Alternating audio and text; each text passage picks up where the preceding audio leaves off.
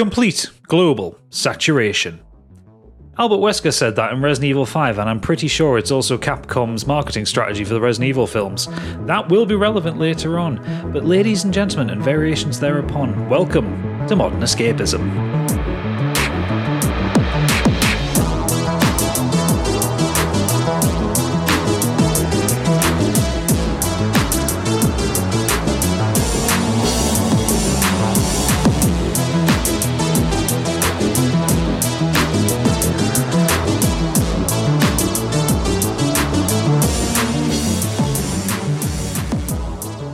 Greetings everybody, welcome to another action-packed episode of Modern Escapism. My name is Gadget and I'm taking the reins this week. And joining me, he reported to ground control that he's floating in a most peculiar way. It's Biggie. Hello. He's a master of unlocking, constantly on the lookout for a Jill sandwich. It's Stig. Gotta go fast. And finally, a man who loves Dragon Quest XI so much he asked his wife to dress up as a slime for him. It's Oodles. Puff puff. Oh, I trust we're all okay this week? Well, I think we're all dying. Yeah, to be fair, we all are dying. It is cold season and I have got the cold. Yes. So, as is tradition around here, we're going to start this week's episode by looking backwards. We're going to go back in time to speak about what happened last week, and Biggie's going to take us down that garden path. What have you got for us, Biggie? Thanks, Gadget. So, on our Discord, we've got the wonderful Kieran. Just finished the pod and just read something where someone mentioned Quake 3 and something really apt just came flooding back to me. I have such vivid memories of playing Quake 3 and listening to the Mechanical Animals album by Marilyn Manson. It was Quake 3 on the Dreamcast and I had the keyboard and mouse peripherals. Fuck knows how I afforded them. And it was my first proper experience with online gaming, along with Phantasy Star Online.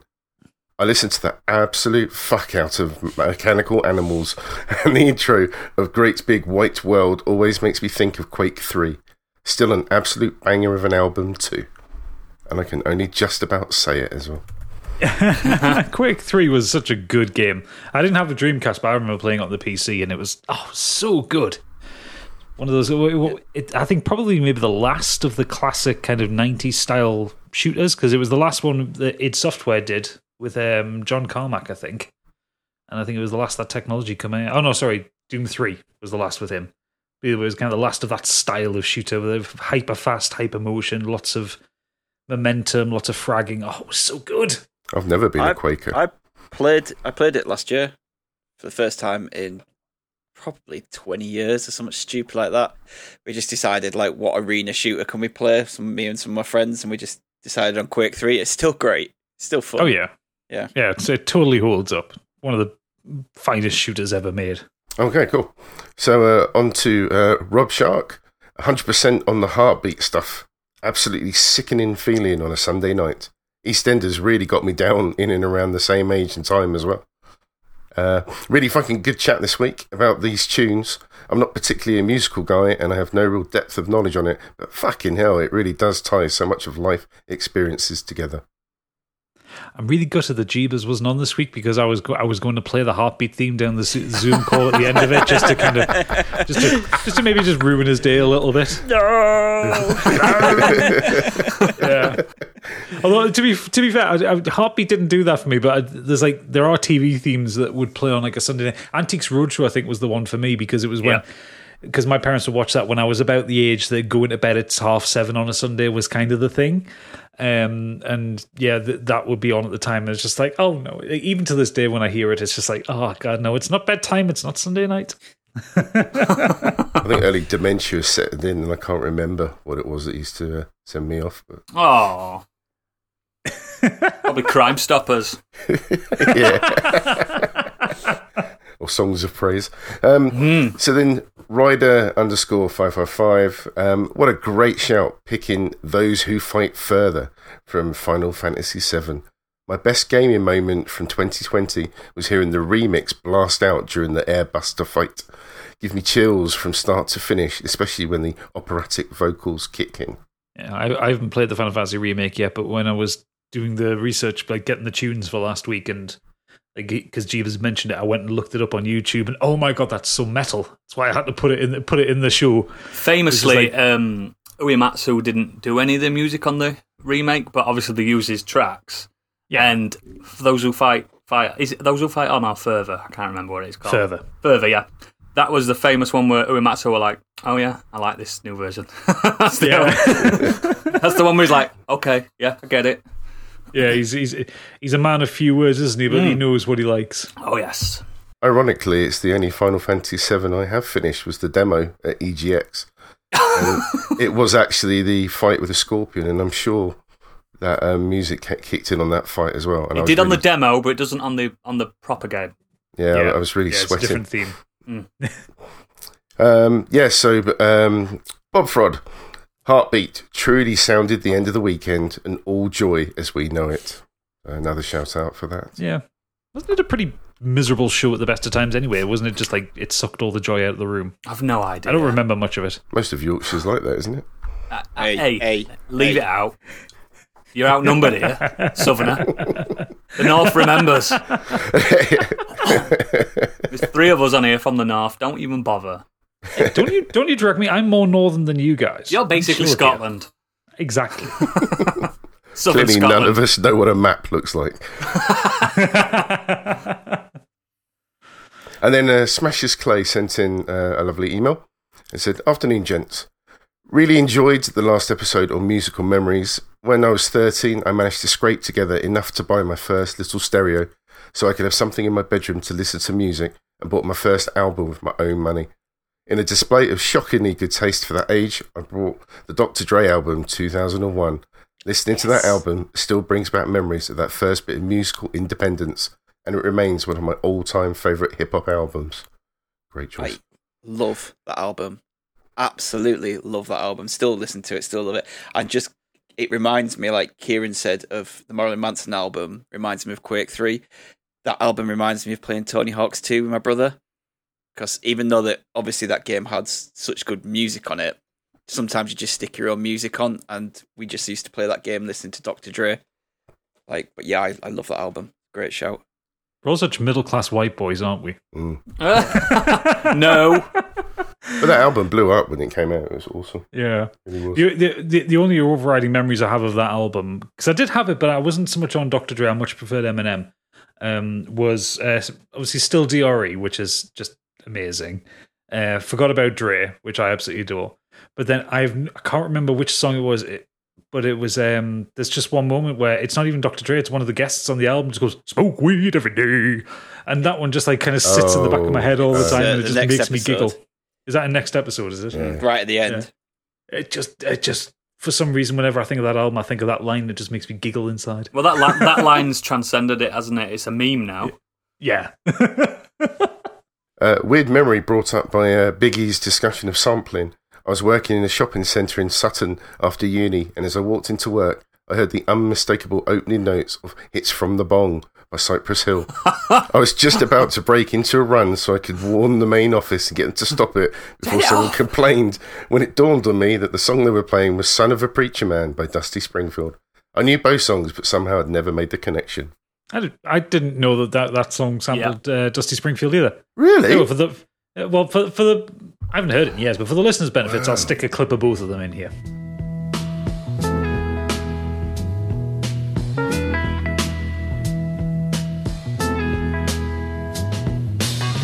Billy Ray was a preacher's son, and when his daddy would visit, he'd come along.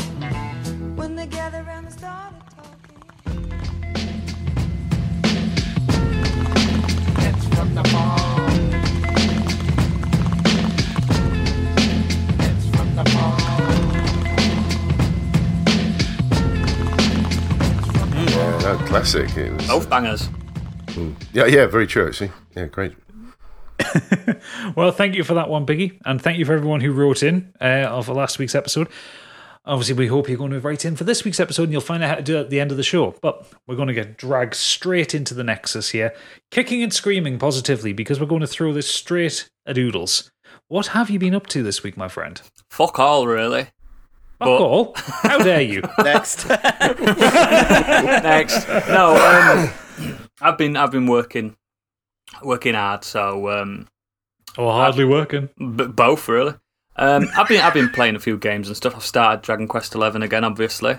Which, of course, I mean, that's why I made the joke. Yeah, it's going to happen. Further than I have in that game again. I've beat that game 5 times, mate. So I started that again. I'm not going to bore you all with that. We'll do a spoiler cast in 10 years, a retrospective. What's going to happen when Dragon Quest 12 comes out and you've got Old Faithful and the shiny new thing? What's going to happen there? Well, you won't have me Sunday nights for a while, so so get ready for that. So I watched a bit of telly actually.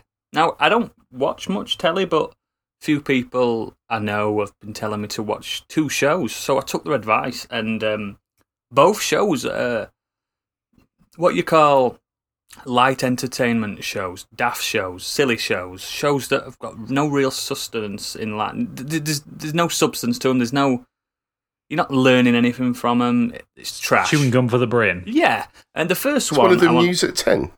Well, very topical. The first one that I've been watching, I've got about 5 or 6 episodes in now. They are an hour and a half long episodes, so I've done quite well. It's called Married at First Sight Australia.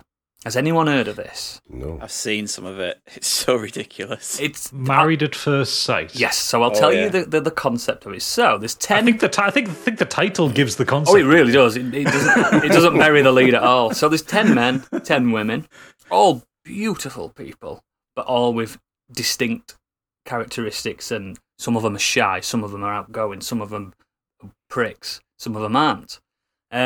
Basically, these unwitting contestants have signed up to get married without seeing their groom/bride. So, legally married as well, really married. Basically, yeah, what could go wrong? Everything goes wrong. This is on the level of your Geordie Shaw's Only Ways Essex type shows, where half of it's fake, half of it's real, and you can absolutely tell the fake bits. 100%. You know, camera cuts like, oh my God, I can't believe they've turned up in this pub that we told everybody that we were going to, that kind of thing. Right. Okay. And then the ex-boyfriend turns up type thing. Oh my God, what are you doing here? But yeah, that's shite. It's just really, it's like, it is chewing gum for the brain. I was watching it, and in my head I'm like, I'm not enjoying this. But it's one of those shows where I'm like, but I'm also not turning it off. Mm. You ever get that with some shows? I did that with The Orville. Can you remember The Orville? Seth MacFarlane. Yeah. I didn't like it, but I didn't dislike it enough to turn it off, and I watched the whole thing.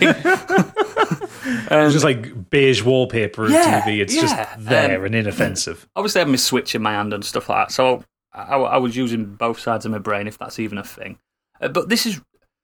I recommend people to watch at least one episode of it, because you get basically what it is, because there's 20 people, so there's 10 weddings, and on each episode you get a wedding, and then it shows you what they do after and stuff like that. And I recommend someone to at least watch one episode. You're going to get all the drama of everyone meeting each other, and then you're going to get the wedding, and it's the bit, obviously the groom's there at the bottom. Traditional church weddings, the groom's there at the bottom waiting for the bride to turn up, and what really nourishes me is the look on the groom's face or the look on the bride's face when they see the scientifically matched other. Now, we've got 3 experts on there that scientifically match these people by effective questioning. In the show, there are disclaimers at the beginning saying this is 50% accurate. So I don't like them odds. I don't like them odds at all. Is it as scientific as just someone going to a pub and going, "Hey, do you want to get married?" Well, what they do is they're like, "Oh, this is Linda. She's really boisterous and outgoing. This is Josh. He likes frisbees." And then they match them together. It's so bad. It's good, and I think everyone should at least give one episode. I think there's some on the 4OD. I think it's called 4O Demand or On Demand or something like that. There's some on there. There's some online. There's maybe Netflix. I can't remember. But yeah, watch that. And the last thing I've been binging, and I have watched all episodes that exist. is something called The Masked Singer. Oh no! No! Yes! Please, no! Don't! No! Yes. No! Oodles! Oh! So this Why? this started with with my kids. My kids came up to me and said, "Can we watch The Masked Singer?" I thought, "What's The Masked Singer? Is it a new drama? Is it a new kids show?" Turned it on. Okay, we've got Jonathan Ross. Jonathan Ross is there as a judge and people like that. I don't know. I'm really bad with celebrities. I do apologise. Basically, what it is, it's like X Factor, but all the people that are singing are famous. I don't like to use the word celebrity because I don't know some of them. Famous-ish people underneath elaborate costumes. One of them's a blob, one of them's like a Robin Redbreast, one of them's a Harlequin type of thing. And they sing, but they sing with their own like voices and stuff. And some of them are really good. And the judges and the audience have to guess who's inside. Have any of you watched it? I don't. I've not watched it, but I know of it because every Saturday, it's just on my Twitter timeline. Most of the time, it's just people laughing at Rita Ora saying, "It's this person," and one time she guessed someone who was dead. Like, nice. It's like definitely Freddie Mercury. She just throws out ridiculous names, and a lot of the time she'll throw out like really A-list celebrities as well, and you're like, come on, like that person is not on this show. Yeah, like, the one I watched this morning, someone said it's definitely Pharrell Williams under there. Oh yeah, because he needs to pay the mortgage off, does he? So he's coming to England. I'm going to regret asking this, but how do they find out who the celebrity is? Are they asking them questions like, "Are you on TV?" Or... What happens is the masked singers, they come out and all the vocals are distorted, so you can't tell who they are. Some of them put fake accents on as well. And this is ridiculous. And they have like a videotape where they're roaming around the world in their costumes, and there's like clues. God. So. Yeah, these clues, like one of them's dressed as a Viking and he's going around and he's like, oh, being a Viking means I'm always sailing away or something. Do you know what I mean? Some kind of cryptic clue, and then they've got to guess what it is or who it is. So far, the celebrities, I'm going to spoil one of them. It was... I think you'd be right. It was all the way from like, who is this? I don't... And it was Glenn Hoddle. Glenn Hoddle? Yeah. Former England manager, Glenn Hoddle. Wow, the list of choices must be really slim. Yeah, that's the calibre of celebrity we're going for. Someone that really does need a little bit of a paycheck. Cause I've just kind of Googled just because I want to see who the judges were, because I remember because I saw a clip online the first season. One of the judges was Ken Jeong. And I have no idea why he would do something like that. Like, but so I found this article. It was on like BT.com, and it says who are the contestants. Yeah, don't spoil it for me. Well, no, I'm not going to spoil ones that have been revealed, but they've got the ones who haven't been revealed yet. So I'm assuming that they perform each week, and then they've got to guess who it is. Yeah. Okay. And just based on the ones who've been revealed, so like say Glenn Hoddle, washed up England manager kind of thing, like not really a celebrity, but this thing has got the week one performance, what song they've done, and all that, and like week performance, and the clues they've been seen playing guitar, or there's links to motorbikes or whatever. And then so this one I'm looking at, which is the Badger. He's a good singer, Badger. Yeah. Possible identity, Damon Albarn. Why would Damon Albarn do this? To be honest. JK from Jamiroquai is another one that people are guessing. That's a good shout, because it sounds like them. When they're singing properly. Yeah, I get that they're singing properly. But why would they do it? Why? Yeah, but you just said they distort their voice, so how would they know it's not when they're singing, they don't distort the voice. Just when they're talking. Okay. It's very good. You should watch it. No. No, it's absolutely terrible. It's shocking, but it's one of the only shows that we've sat together and watched as a family, which is a good thing, really.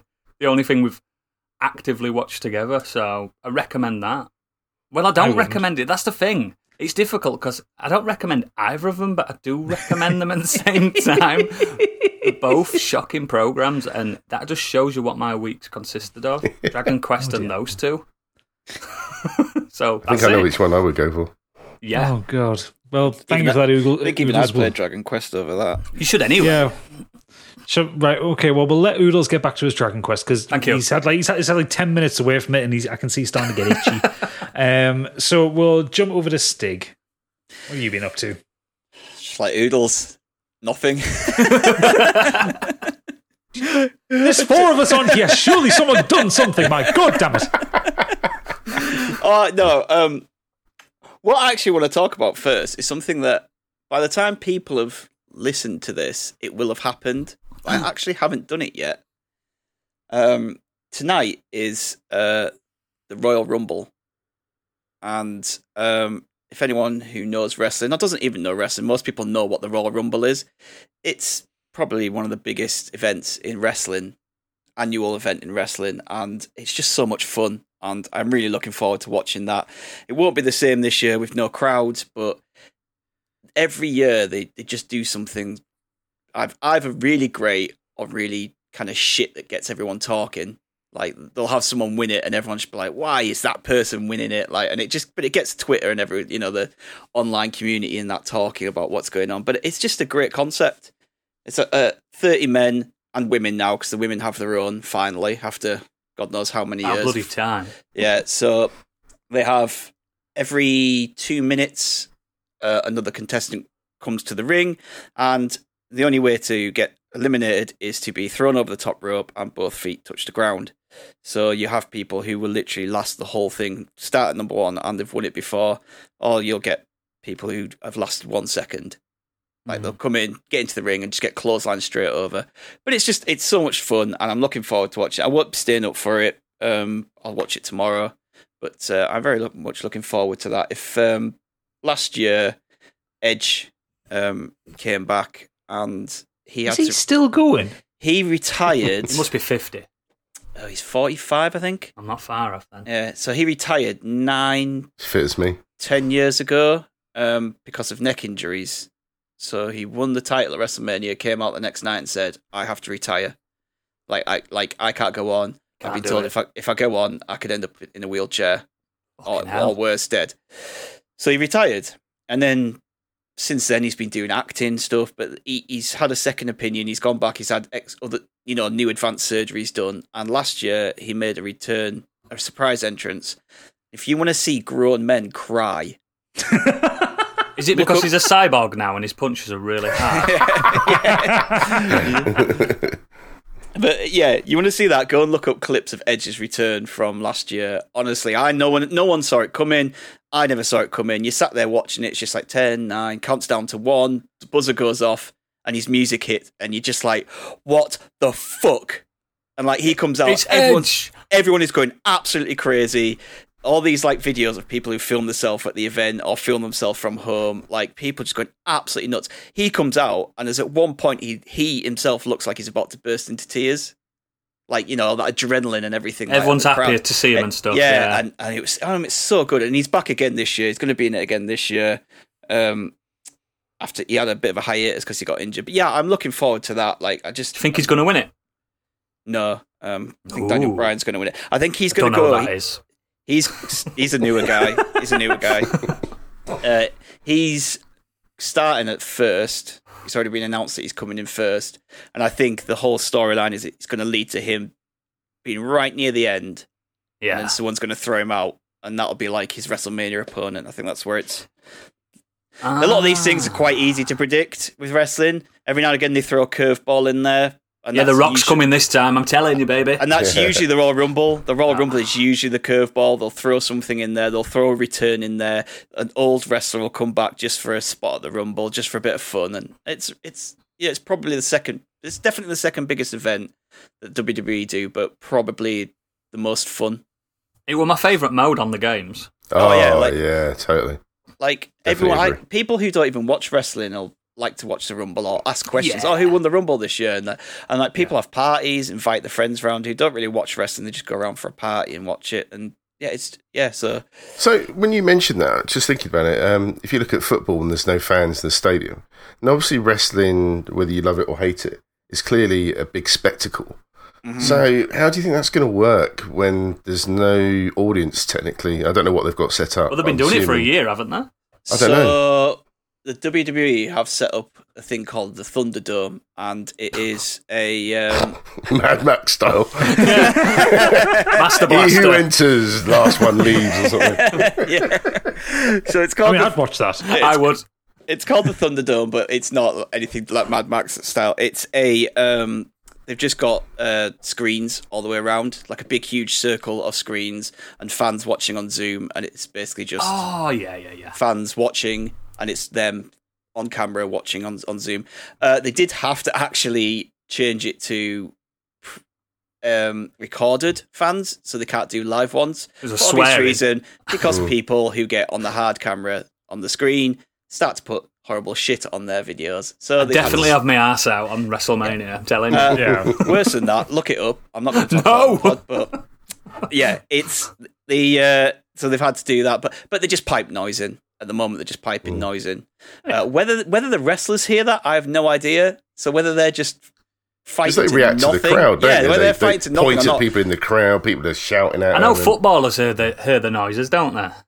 They play it in No. the stadium. Do they not? It No. sounds like they do. No, I it's thought all they through the did. TV. No, it's all through the TV. But, Bloody hell. imagine just being that cameraman like in the arena. Yeah, that one. The only sound that you've got is two guys grunting, the occasional slam down on the on the canvas, and the commentator shouting from a box like 50 feet away. It's the most wonderful, insane. Sounds like mental Mad image I've just Max. had. Yeah, but like It does actually a little bit, yeah. But like the thing is, it's weird about the commentators is the wrestlers probably can't hear the commentators when there's a crowd there. No, probably Now not. they're in an empty arena with hardly any sound. They're probably hearing everything the commentators are saying, and it must be so distracting. Yeah. I used to think that about football when you got the fans screaming, shouting. There's that one manager who's trying to shout an order out to a player that's halfway across the Yeah. pitch. But of course, now they can actually hear them. Oh, you hear them and they're swearing in live football. Steve, you toss pot. You hear the swearing now if you don't have the Yeah, crowd yeah. noise on. Yeah, It's you brilliant. do. But that was just one thing. I know it's not out yet, but by the time people listen to this, I will have watched that and I will have enjoyed it because I always do. I want to just quickly talk about what I have actually watched, and that's WandaVision. Oh, yeah. So I can't really go into much details. To go into too much details would spoil it. But I'm really enjoying it. It's really weird. Split people, isn't it? Yeah, like because Marvel have done something where they've thrown the audience right into this weird setup with no explanation. So something's happened where Wanda and Vision are in a 50s sitcom, and it's in black and white, and everything is the way they speak, the comedy, there's fake canned laughter. They're in this weird 50s sitcom, and then the second episode happens, and they go to a 60s sitcom, and then they go to a 70s sitcom, like the episode after, and it's just there's all these weird things going on. There's all these clues there, like things happening in the background. You'll see, especially for the comic book nerds, there's little numbers and names and that attached around the screen, and things that you can kind of pick up on. And there's been loads of theories about what's going on, and most of them got to season episode 4 this last Friday, and most of them have kind of come true. What I was kind of thinking was going on. Episode 4 explains a lot of things, what's going on. You have these, it kind of pulls you back out of the sitcom and goes back into the like MCU world. So you start to find out what's going on, but now we're at a point where I don't think anyone has any clue where this is going. And I really like that. I really like that they had they've got the fan base to kind of, and they've built all this up that they kind of can do this experimental show. Like if this was just a random show, I don't think it would have started with straight into the 50s sitcom. But you've got 13 years now of MCU, got 20 odd films. Like they've built that fan base, they've built up that the ability to do this, and I just really enjoyed it. I know that Oodles, you said you watched it, didn't you? Like the first 2 episodes, I've caught up. like, I've watched them You all. just said it was weird, and that was the best way to describe it. But I really enjoyed it. I liked what they were doing, and there's all these just little nods, these little nuances that if you pick up on them, you can kind of piece together what's going on. But now they've kind of left you at this point where it's like, I have no idea where this is going now, and like I said, I really like that, and I'm really looking forward to seeing like the last 5 episodes. I think the first episode that was the toughest for me. It was for a lot of people, by the sounds of it. Especially the things. Do you know what weirds me out in certain shows? Especially when there's people like we've known, especially Wanda, Scarlet Witch. We've known her for like 6-7 years now. From what was it, Age of Ultron? That was the first one she won. Yeah. So it's weird to see Elizabeth Olsen stare at the camera sometimes after she's made a joke and stuff. It throws me off. It's like, what the fuck? Like they used to do with 50s, didn't they? They always looked at the camera and hands on the hips going, what am I like? That kind of thing. It's just like that. It's so peculiar. But it got better. I think it got better. Yeah. I think the weird thing was, though, like they did those first 2 episodes that are in black and white. And everyone's a bit like, I'm not sure about this. I'm not sure about it. Then Paul Bettany came out and said, well, you need to watch the 3rd episode because that's when it kind of starts to tie things together. And you can think, why didn't Disney just release the first 2 together? Why didn't they release those 3 together? Yeah, I agree. That would have drawn people in, and that ending of that 3rd episode, that would have been like, oh, I need to watch more now. Absolutely. Whereas just release them all at one go. Yeah. No. They don't get the subscriptions that way, do they? Exactly. So. True. I wonder if it's going to link in with the Loki series that's coming out. Because I have my own theory about it all, but I don't know if I'm anywhere near it or not. I haven't seen any of WandaVision yet, but I know the idea is it's supposed to be this mystery that they're unraveling. Effectively, it's like, why are they in a 50s TV show? And that's the plot.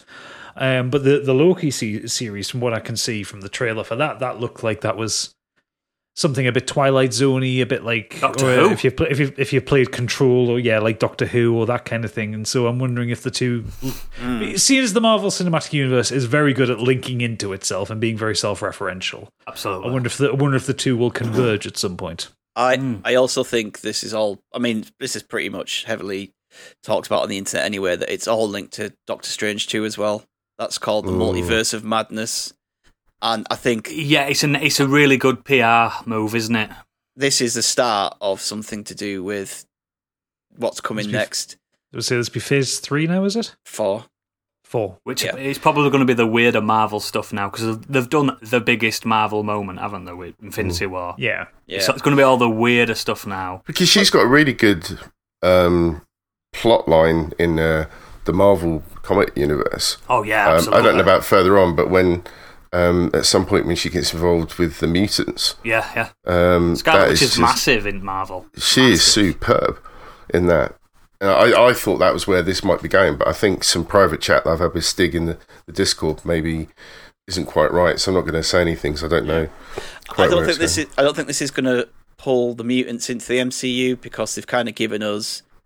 Marvel and Disney have already set out the next 3 or 4 years worth of stuff, and X-Men aren't even touched on that. This might be I reckon they're going to give X-Men a wide berth for a while. Yes, I do think. I think that as well. I've got enough to lean. It's been tainted anyway. Yeah, I'm very unhappy with that. I'm very Logan's really good. Yeah, I think this is just something to do. They're going to start doing multiverse stuff, and they've probably seen the success of Spider-Man Into the Spider-Verse. By all accounts, the next Spider-Man live-action one's going to do a lot of that stuff, and they've kind of said, we want a bit of that pie. And I don't want to see Tobey Maguire again. You don't want to see that little strut? No, I'm done with it. Did you see that Thanos one? Did you post that up? Where Tobey Maguire takes on Thanos. That was quite funny. Yeah. Oodles, you want to see Goth Tony Maguire. He ruined the name Goth. That became a meme, and it's like, he's not a goth, he's got eyeliner on. That doesn't make you a goth. This floppy little haircut and his surly attitude. And he kept clicking at women and stuff like that. Terrible, man. Terrible. Awful. It's like a Bee Gees, wasn't it? Like, staying alive. Like, that was practically that. He had the baggiest trousers on and all. Oh, crap. Don't forget Spider-Verse 2 is out this year. Yeah, I'm into that. Yeah, I'm looking forward to that. That's what I've been doing. I'm looking forward to watching the rest of that and where it leads in the Marvel stuff. So, we've had a huge gap in Marvel things. It's like a full year, wasn't it? Yeah. Well, the longest since it's existed. I think that was a nice break, though. I mean, yes, everything that led up to Endgame coming out, it was a lot. I think they should have had a good few years after Endgame rather than the Spider-Man one that came after it. Do you know what? Well, the Spider-Man one that came after it was kind of like the epilogue to it and the startup of the next phase. But it was nice to have that, like, Far From Home come out, and then there'd be about a year before anything kind of started coming out. And I like the fact that the kind of obviously, kind of COVID's been a thing that's affected the film production, but the fact that the TV stuff's coming in, so it is like WandaVision, and then it's Loki, like that stuff coming in. It's kind of like, I like that it's starting smaller. Yeah, I agree. But yes, so is that it, Stig? That's it from me. Yeah, that's it. Marvelous. Okay, marvelous. Hey, Biggie. Yeah, similar, man. Similar week. So I've tinkered a little bit with GTA 5. Never finished it, so I ended up installing that on my PS5. And so did you say GTA 5 or Final Fantasy 7? I know which one I prefer. GTA 5. Oh dear. Just because I wanted to see if how it ran. Loading time, much quicker. I don't know if you've played GTA 5 on the PS4. It takes forever to load. It does. I was going to say, it's not hard to be quicker than an Ice Age. Yeah, it's quick. It's really good. You can bounce between them a lot quicker if you want to go to online to the main game. Yeah, really good. Some of the jokes have dated. Yeah. Considering that game has come out, what, 7 years ago? Yeah. Yeah, it's... I'd be Different interested time. to see... Yeah, I'd be interested to see what happens with the next one that they're planning to do. Do you know that game came out? I got it on the 360 when it came out. Came out at the same... Not about the same time my son was born. My son will be going to high school in a good couple of years. Do you know what I mean? It's Skyrim levels of sort of... It's been on the PS3. Well, isn't it the best-selling game of all time? 5. It's still selling now. Yeah, I think it's like number one. That and Wii Sports, but Wii Sports doesn't count because it was a packing. Yeah, it has such a massive reach though. Like last year, I got a PC. I've got it for the PC. I've got it on everything, and I got back into it. And I put about 30 hours playing online into it. Like, it's good fun. Yeah, they never brought a mobile version though. Yet. But just had a tinker with that. Watched a bit more of The Serpent, enjoying that. Oh, yeah. Shield, I'm really enjoying. I just wanted to mention The Shield very quickly because I'm up to the season 4 when Glenn Close makes an appearance. Oh, I love Glenn Close. And I thought it was interesting that it seemed to be around that time that big things started going back to TV. And not saying obviously she was the first one, but I still think I was surprised that she turned up in a show like The Shield, because it's probably out of her comfort zone, I would probably say, for sort of the material that she usually deals with. And naturally, she's very good. Well, she's an Oscar winner. But I mean, just in that show, you'd think sometimes when people go into something they're not normally comfortable with, they can sort of stand out. But no, again, you're right, she's a natural. Settled into that role really good. So enjoying that. The main thing I wanted to talk about was that I've been tinkering with Football Manager 2020. What a game. So, just very quickly for those that may not know anything about it, what it is basically a simulation of being a football manager. Surprise, surprise. No, it's not. It's a simulation of Excel, Microsoft Excel. I would say it is just a giant spreadsheet. That's what it is. Well, it certainly looks that way, but once you mod it, it can look as beautiful as you like. So you've got time. Hang on, you've got time to mod Football Manager, but you're not playing Final Fantasy VII. This is ridiculous. You're a ridiculous man. That's what you are. I will still finish Final Fantasy VII. Don't you worry. I will be this year. This is the year, by the way. Oh, is it? This is because we bring it up every bloody week. But I've been modding that, and it comes obviously the game comes with certain licenses, but not all for a company even as big as Sega, right? Yeah. To pay for all the licenses for all the leagues around the world just yet, it's not going to happen. But because it's moddable, there's some lovely people online that prepare the logos, the faces, the kits, the skins. Good work. Just, it's amazing. And there are some really good websites you can go to. You can pay if you want to. A lot of it is hosted for free. And it is really immersive. And I've actually started to play a few games because it took me a little while to get everything up and running on my computer. It's got VAR included, which I was really impressed. That's quite funny. Was it angry as well? Huh? Does it get on your go like fucking VAR? But it's good because it just you can watch the match at any speed. You can have instant results. You can have it like a proper live game. But yeah, it's a bit too much. But there's like an auto speed in the game that sort of gives you the highlights of the game, shall we say? Yeah, that's like the default option. But yeah, when VAR comes out, you get a little bit excited as the ref runs over to the camera. That's really good. But yeah, the game is as deep as you want it to be. You can set all the different settings up so that you can look after every single detail of being a manager of a club, looking after the training, scouting, all this sort of thing. Or you can price just of the delegate. But you can just delegate a lot of the jobs if you want to just sort of simplify your journey as a football manager. But yeah, I just really enjoyed that. Been tinkering with that in the background for a little bit. Almost bought 2021, but I'm kind of enjoying 2020 at the moment. Everyone says 2020 is better than 21. Oh, really? Yeah. Okay. Especially as modding scene is still bigger on 20.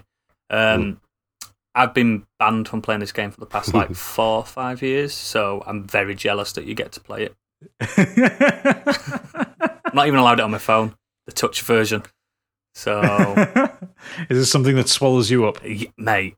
It's stats the game, and I love leveling up. I love a stat. I know you love a stat, and I love football. So it's really immersive as well, because once you get into it, before matches you can go and attend press conferences, and there are mods for that as well. So the actual game itself comes with your generic questions, but obviously there's people out there trying to make it a little bit more lifelike and valid. Put real newspapers in and stuff, don't they? Yeah. So I've literally spent a lot of time trying to find all the best mods for it, just to make it that bit more of a perfect package.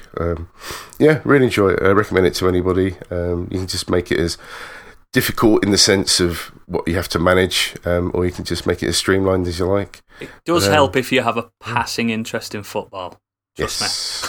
I was going to say this. That wouldn't appeal to me. No. Much as I like a spreadsheet and I like a stat and I like a level up too. There's only so much that I can look at a lot of names of people I don't know who they are, and just stick with XCOM, pal. You're fine. The hardest thing for me actually was to take over Liverpool, because it meant that I had to make Jurgen Klopp redundant. I suppose you went out back and you whipped yourself in self-flagellation, bowed at the altar of Klopp, all that kind of thing. But that's it for me. Marvellous. Okay, well, seeing as the fucking restiers haven't done anything, I'm going to have to then just prop up this Nexus section. I'm going to have to rattle through a fucking lot, because So, for a bit of context, for the listeners, I am a larger gentleman, and I have been suffering a lot with my back over the past kind of month or so, and various other kind of health-related issues that have been concerning me. And after the recording of last week's podcast, when I sat to do the edit, I felt ill, I felt unwell, and I basically said, right, okay, I'm going to fix myself. So I called work, I took some time off, and I've been off for the last 2 weeks, focusing on myself. So part of that has been physical stuff. Part of that has been just trying to do stuff to enjoy myself, to help myself with my mental health. So I'm going to rattle this off as Yachty Croshaw style and try and get through this as quickly as possible. In the last 2 weeks, I have bought and restarted Hitman 1 and Hitman 2. I'm playing them through from the beginning, trying to get Silent Assassin on every mission. Hitman, if you are unaware of it, does what it says on the tin. You play as the gravel-voiced, bald Hitman, Agent 47. You are sent around the world to murder bastards, and they are real, absolute, dyed-in-the-world bastards that just deserve to die in one way, shape, or form. You are not going and assassinating nice people or the politicians that you like. No, you're doing the people traffickers. You're doing the terrorists. You're doing fucking the janitors. No, indie rock stars, and apparently he's also a bastard, but he's an indie rock star, which means he probably deserved to die in the first place. Anyway, you're going through all these. I love these games because you are presented with a very large player area with hundreds of NPCs. You are told, this is the guy you've got to kill, go, and that's it. And I love it. Like, one of my favorite levels is the first level in the first game, and which is the fashion show in France. And you've got this huge chateau. There's about there's one room where the runway is. There's 400 NPCs in there, and they're all individually animated. They all have their own motivations. They all move around independently, and it's wonderful to see, because you think, why isn't this melting my Xbox?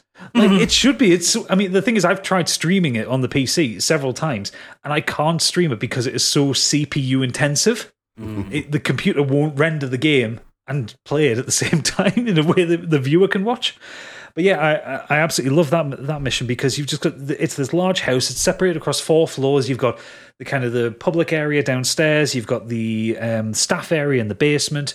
You've got an area where it's a bit more exclusive, kind of on the first floor, and then the second floor you've got the really tight security, and you've got 2 targets to kill, and it's marvelously fun.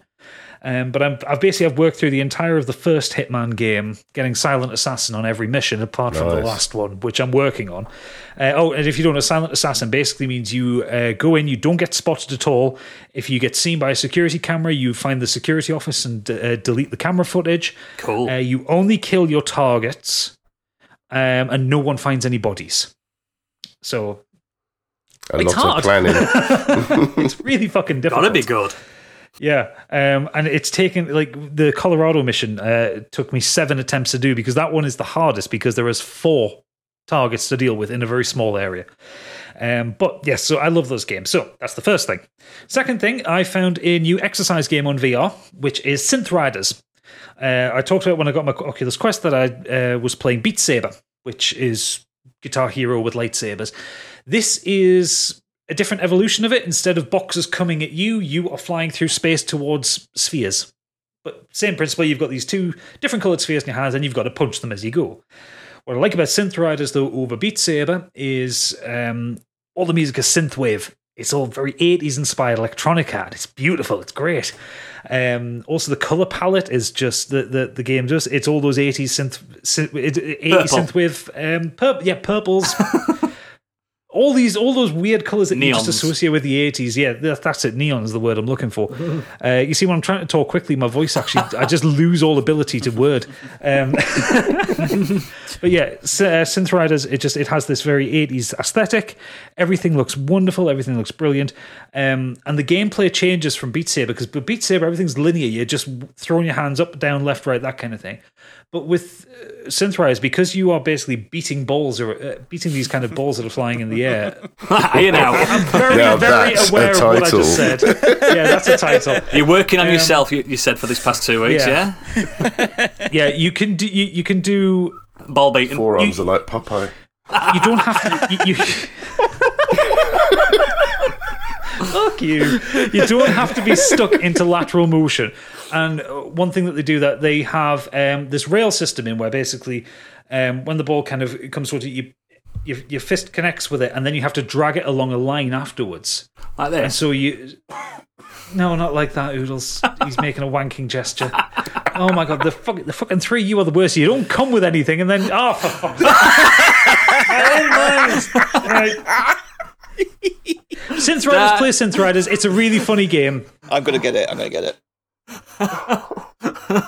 Third game that I played, The Medium. Fucking don't. It's so annoying.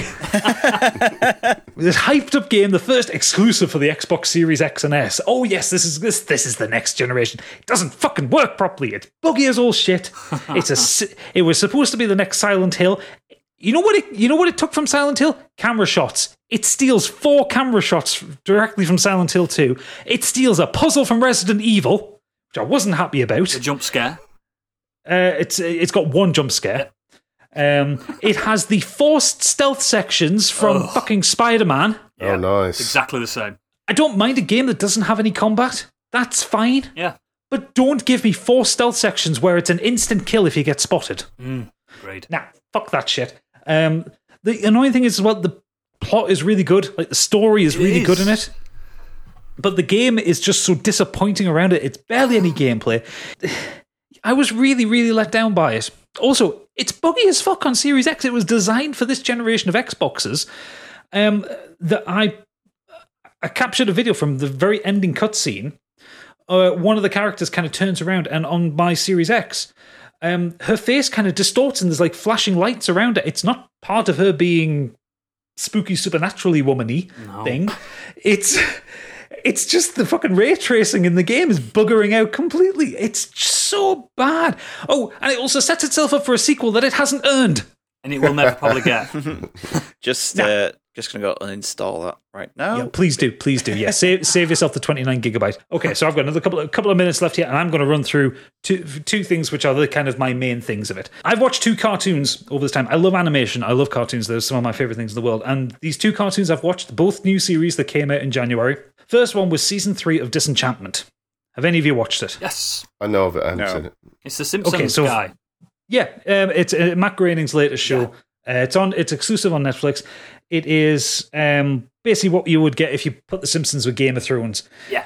Or maybe Futurama with Game of Thrones. Yeah. It's that kind of silly, irreverent humour, focused on a fantasy world. It's really, really funny, and there is a lot of excellent storytelling in it. It deals with a lot of like real world issues, as most modern fantasy does these days. But the characters are really likable. The situations are quite funny and quite surreal. My only complaint with the season is there kind of wasn't enough of Eric Andre's character Lucy in it. Oh yes. The kind of the thrust of the show is it follows a princess who doesn't want to be a princess. She is a drunken lout, and she just wants to do whatever the fuck she wants. She's called Bean, short for Tia Beanie. She is given at her, I think it's at her birthday party, or it might have been, is it for a wedding present, someone gives her her own personal demon, Lucy, who everyone kind of assumes is a talking cat, who is generally the sardonic kind of comedy value of the show. He's determined to make everyone's life miserable, and he's very funny with it. She also encounters a small elf called Elfo. Yeah. Who looks... I think they took a picture of Bart Simpson and made him green. Yep. Like, literally, when you look at a picture of him, he looks like Bart Simpson. Just with a nose, a different nose. Yeah, and a pointy hat. Yeah. And I really realise that I'm not talking it up enough because I'm just trying to do this quickly, but yeah, it is a really, really funny show. It's more adult than The Simpsons, watching. Isn't it? It's a bit more... It's not for kids. Yeah, it's very much... It's more Futurama's tone than anything. Yeah. That really is Bart Simpson, isn't it? It really fucking is Bart Simpson. It just looks like a Treehouse of Horror episode, like, when you look at him. Yeah, I think it's probably where it started coming from, but it's... Massively different character to Bart Simpson, though. Yeah, it is well worth your time to watch. At least get through if you watch the first 3 episodes. It's one of those ones where the first episode is a little bit chunky. It's also got Matt Berry in it as a recurring character. Yes, it has. So doing his Matt Berry voice. Oh yeah, he's just Matt Berry being Matt Berry. And the last one, I'm going to take this one in a couple of minutes, is possibly the best thing ever. Star Trek Lower Decks. Has anyone seen this? I've seen it. I've seen it on Amazon Prime. Is it good then? It's on my radar. It's so good. Is it? Basically, Star Trek Lower Decks is the first animated version of Star Trek. Yeah. And it's just Star Trek pushed through a Rick and Morty filter. Is that what it is? The humour is very Rick and Morty. The animation style is very Rick and Morty. It's rude. It's funny. The lead 2 characters, Beckett Mariner, who's played by Tony Newsom, and Brad Boimler, who, and you'll enjoy this one, Oodles, played by Jack Quaid. No way! Yes. From The Boys? Yeah, from The Boys. Huey from The Boys. Cool. The 2 of them are basically Rick and Morty because Mariner's character, she is brash. She wants what she wants in life. She is stuck being an ensign because she wants to be an ensign. She doesn't want to get promoted up on the ship. And Brad Boimler is just like, he's the new guy, wants to be good. He wants to make a good impression on the captain. He gets getting reluctantly dragged along on these adventures. Are they all like red shirts? Something like that? Sort of. It's so the setup for it is the ship that they're on, which I'm trying to remember the name of it off the top of my head here, and I really can't. So I'm looking at the Wikipedia page. It's not one of the famous ones. Well, no, it's a new ship for this show. But basically, so the concept behind them is behind their mission is, so you have the Enterprise goes off and does first contact, meets new species, does all the exploring of that. The ship that they're on, the Sereno, that's it. The Sereno, they do second contact. So clean up. So once the Enterprise has been and met the new aliens, ruined the civilization. The Sereno goes in and I think what the original writer quotes as find where all the good coffee shops are and find where to park and stuff like that. You know, it's like setting them up into the Federation, and so basically it's like lackey service. They just have to they go in, they set up these worlds. And hilarity ensues because Boimler wants to be he wants to be bridge crew. He wants to be a captain. He wants to, work his way up through the ranks. But he's got no fucking clue. He's got all the book smarts, but none of the street smarts. Whereas Mariner is someone she's permanently kept herself on the lower decks, and doesn't want to move. Steady wage. Not even steady wage. She just doesn't want the responsibility. Fair enough. There's no money in Star Trek. Oh yeah, exactly. Yeah, you just work to live there, don't you, on the ships? Yeah, and the way the stories unfold is there's always something big happening for the bridge crew is always doing something big. There's always like some story going on, but the viewer is watching what happens with the lower decks guys just having to deal with that shit in the background. So you'll see like injured people coming past and going, "Oh, where the fuck? What are they up to again?" He's always getting hurt and that kind of thing. It's just like there's always some bigger story going on which the viewer doesn't care about. And there's even there's loads of like sarcastic nods towards the way Star Trek goes on and like Star Trek stories and characters. There's a great episode about midway through the season where they end up creating like a holodeck movie of the crew. Like I can't remember. I'm not going to spoil what the actual purpose was for it. But you get this. Every Star Trek film when they start in the ship, there's always that shuttlecraft ride where they see the ship in space dock. And you get you kind of get the sexy camera angles going around showing off the ship. They do that with all the J.J. Abrams lens flare for what feels like 5 minutes, just to like it's like 4 too many shots of the ship just to really take the piss out of it. And there's even a few like Star Trek Next Generation cast members like kind of appearing in it. You get a really funny episode where Q turns up. Oh dear! Great. And and ruins everything. And they've got John Delancey doing the voice as well, which is great. And the best part of that one is one of the lines Mariner just says to him, says, "Q, just go away. We don't have time for your Q bullshit." And walks off. Like Q is a known entity now across the Federation, and they just can't be bothered with him. And I love it. It's so. Is it like a Rosencrantz and Guildenstern type story? Like, do you know that I think it's a play and they did a film where it's like 2 characters from Hamlet, and it's about them watching Hamlet unfold type thing. Sort of, yeah. It's it's side characters. It's based on there is an episode of Next Generation called Lower Decks. Right. Where it follows like Reginald Barclay and a few other people kind of as they're just doing their day-to-day. I've seen it, yeah. While something bigger is happening elsewhere. Yeah. It's just that in a cartoon, but it's really, really funny and really worth your time. Awesome. It's reminding me of Family Guy and the spoofs they did with Star Wars. Yeah, it's... Oh, God, yeah. And I'm gutted they never did the rest of the movies for that as well.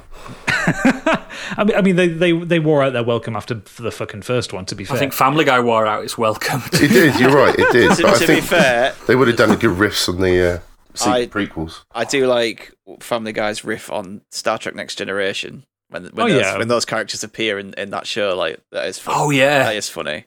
Yeah, but Lower Decks has a lot of that same sensibility, and what I think the main thing is though it's not punching down at Star Trek, it's not mocking it, it's respecting it still. Yeah, it still respects it.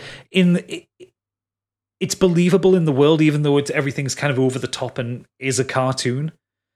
Like. There'll be a sequence where one character says, we could go and save the day, and another one says, no, they'll just send the Enterprise to do that. We've got to go over here. It's that kind of thing. It's that really. They're the good guys. Yeah, they know their place in this universe. Yeah. Absolutely worth your time. Definitely, I'm going to watch it, man. Like with Disenchantment. No, Disenchantment. I always get the name of it wrong. Yeah, it's 10 episodes. They're all about half an hour long, and that one's on Amazon Prime, and it's just absolutely bingeable.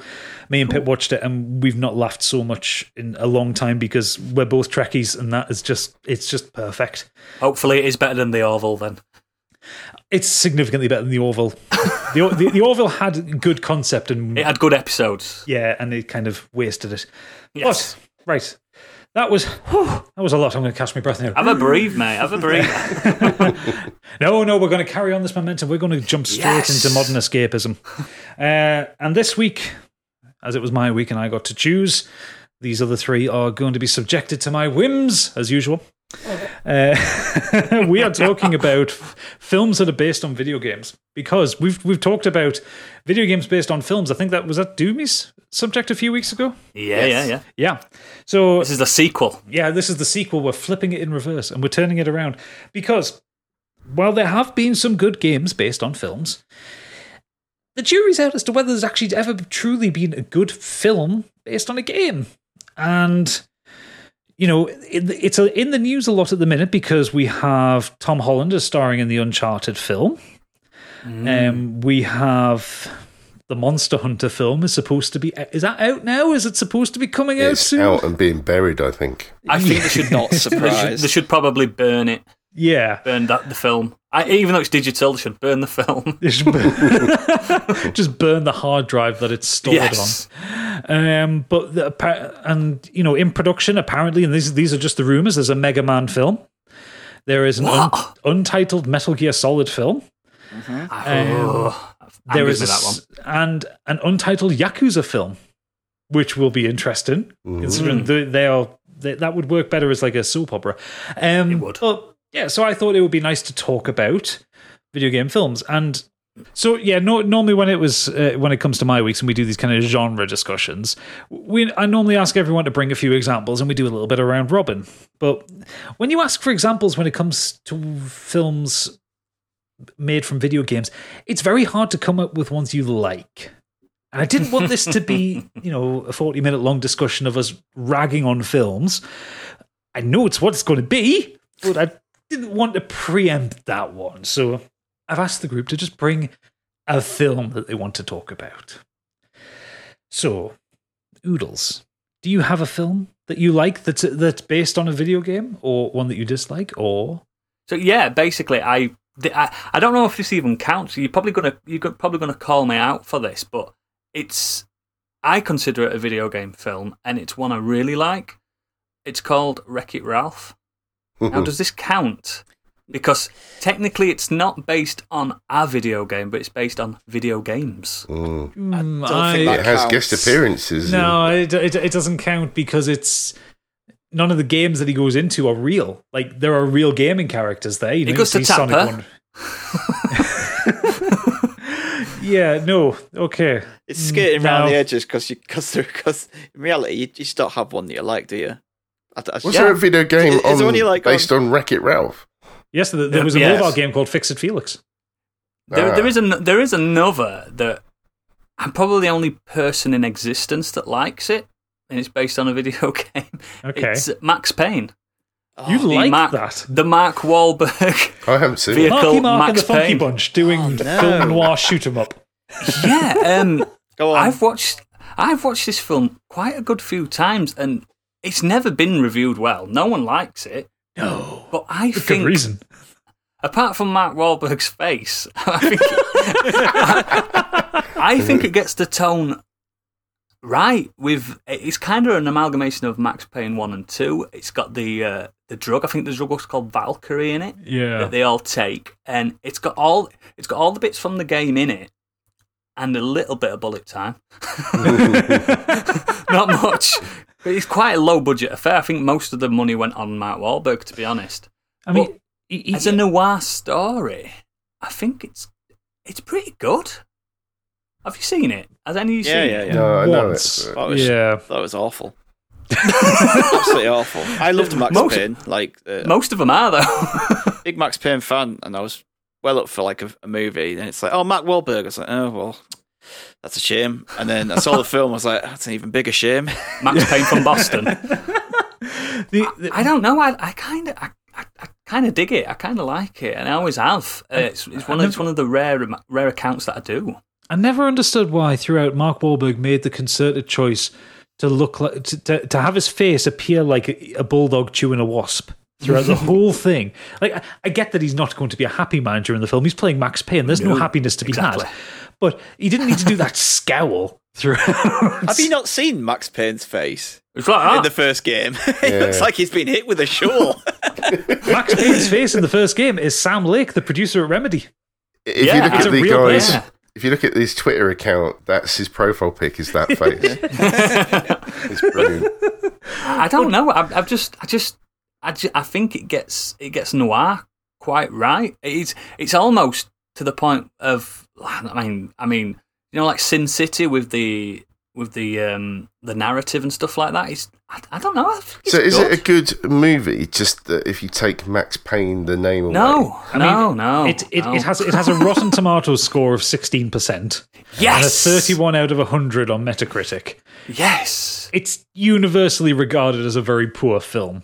I know, but I don't know. I think it's tonally. It's the tone that I like about it. I mean, the tone, because if you look at the film poster, it looks like the Sin City film poster as well. It's got that kind of black and white with the red writing across it. Yeah, I mean, I get that.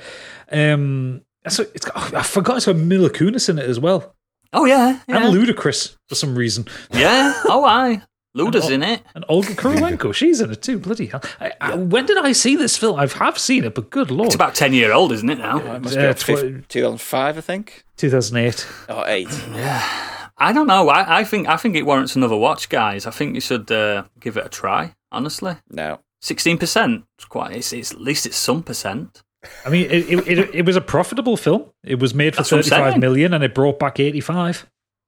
There you go. A success story. I couldn't even tell you who directed it or anything. But I just think tonally it's right. Apart from Mark Wahlberg accent, obviously it's always Boston, whatever he's in.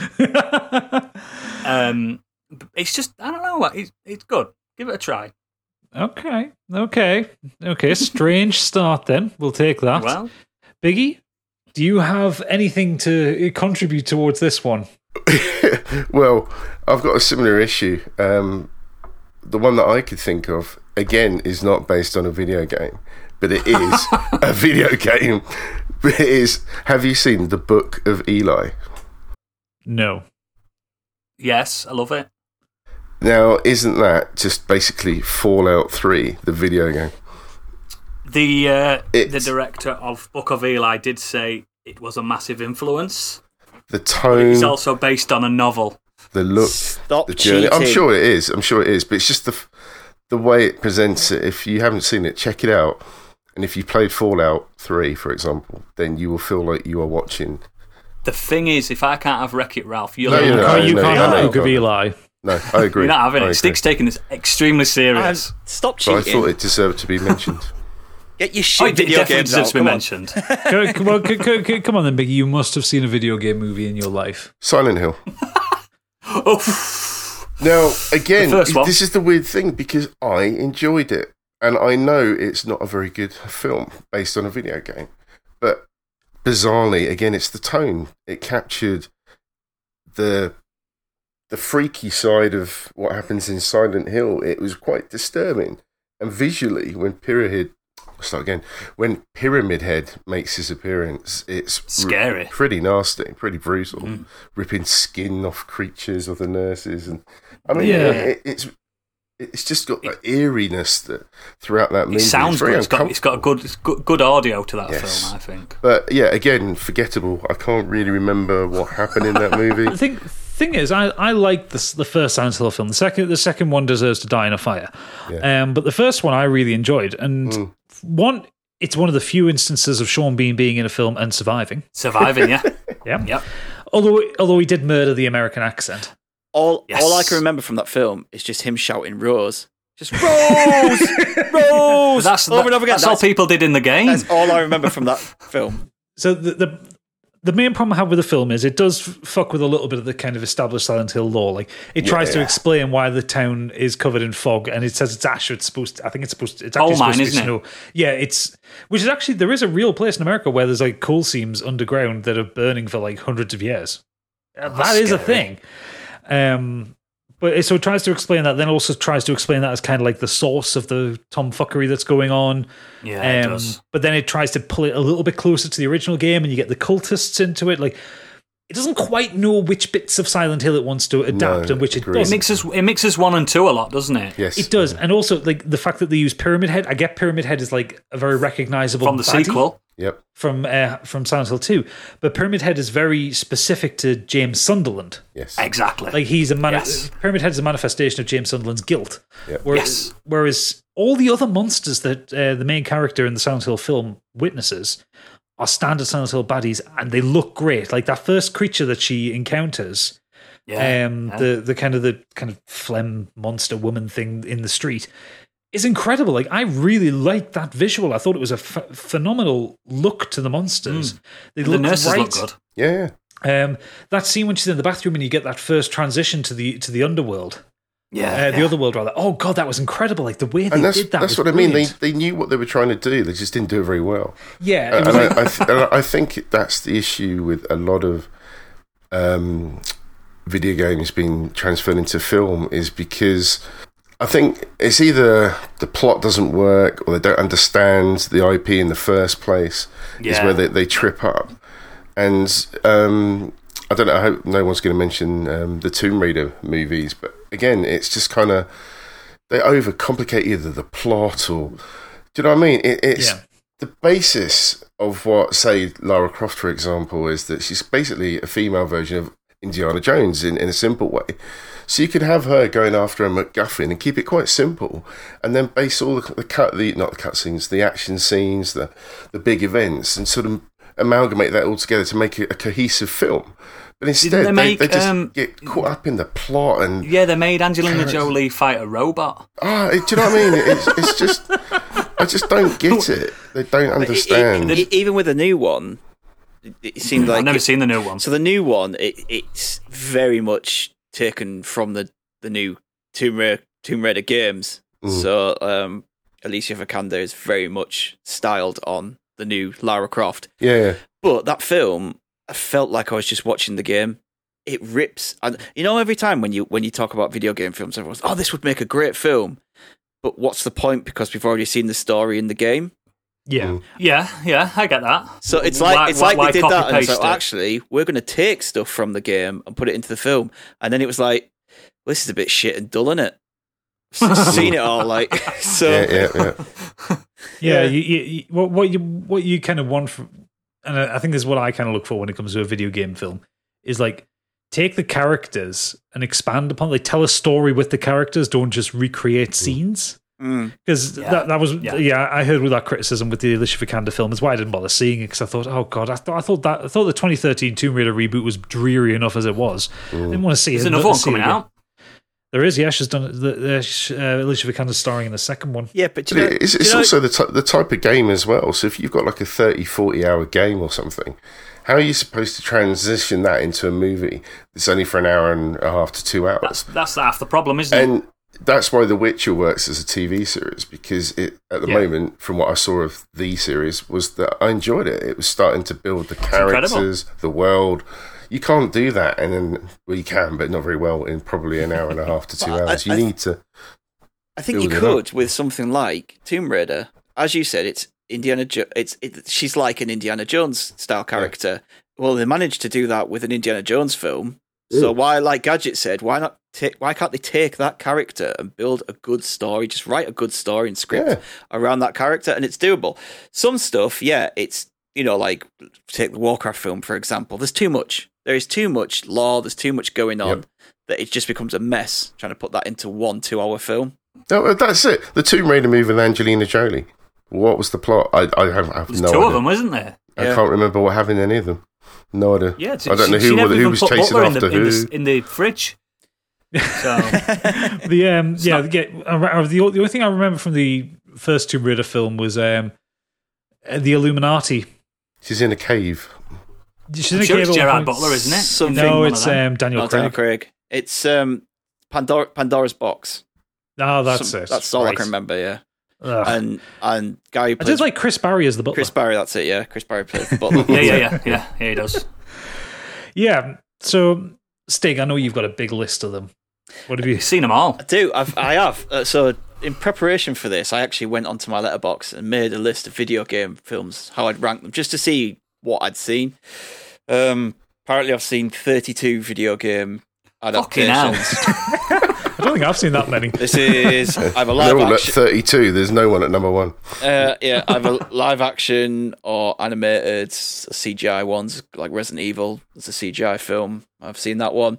Top of that list, I've had a bit of a play around with it, and I've said this before, but for me, it's Street Fighter 2, the animated movie. Yeah. And And I think I agree with that.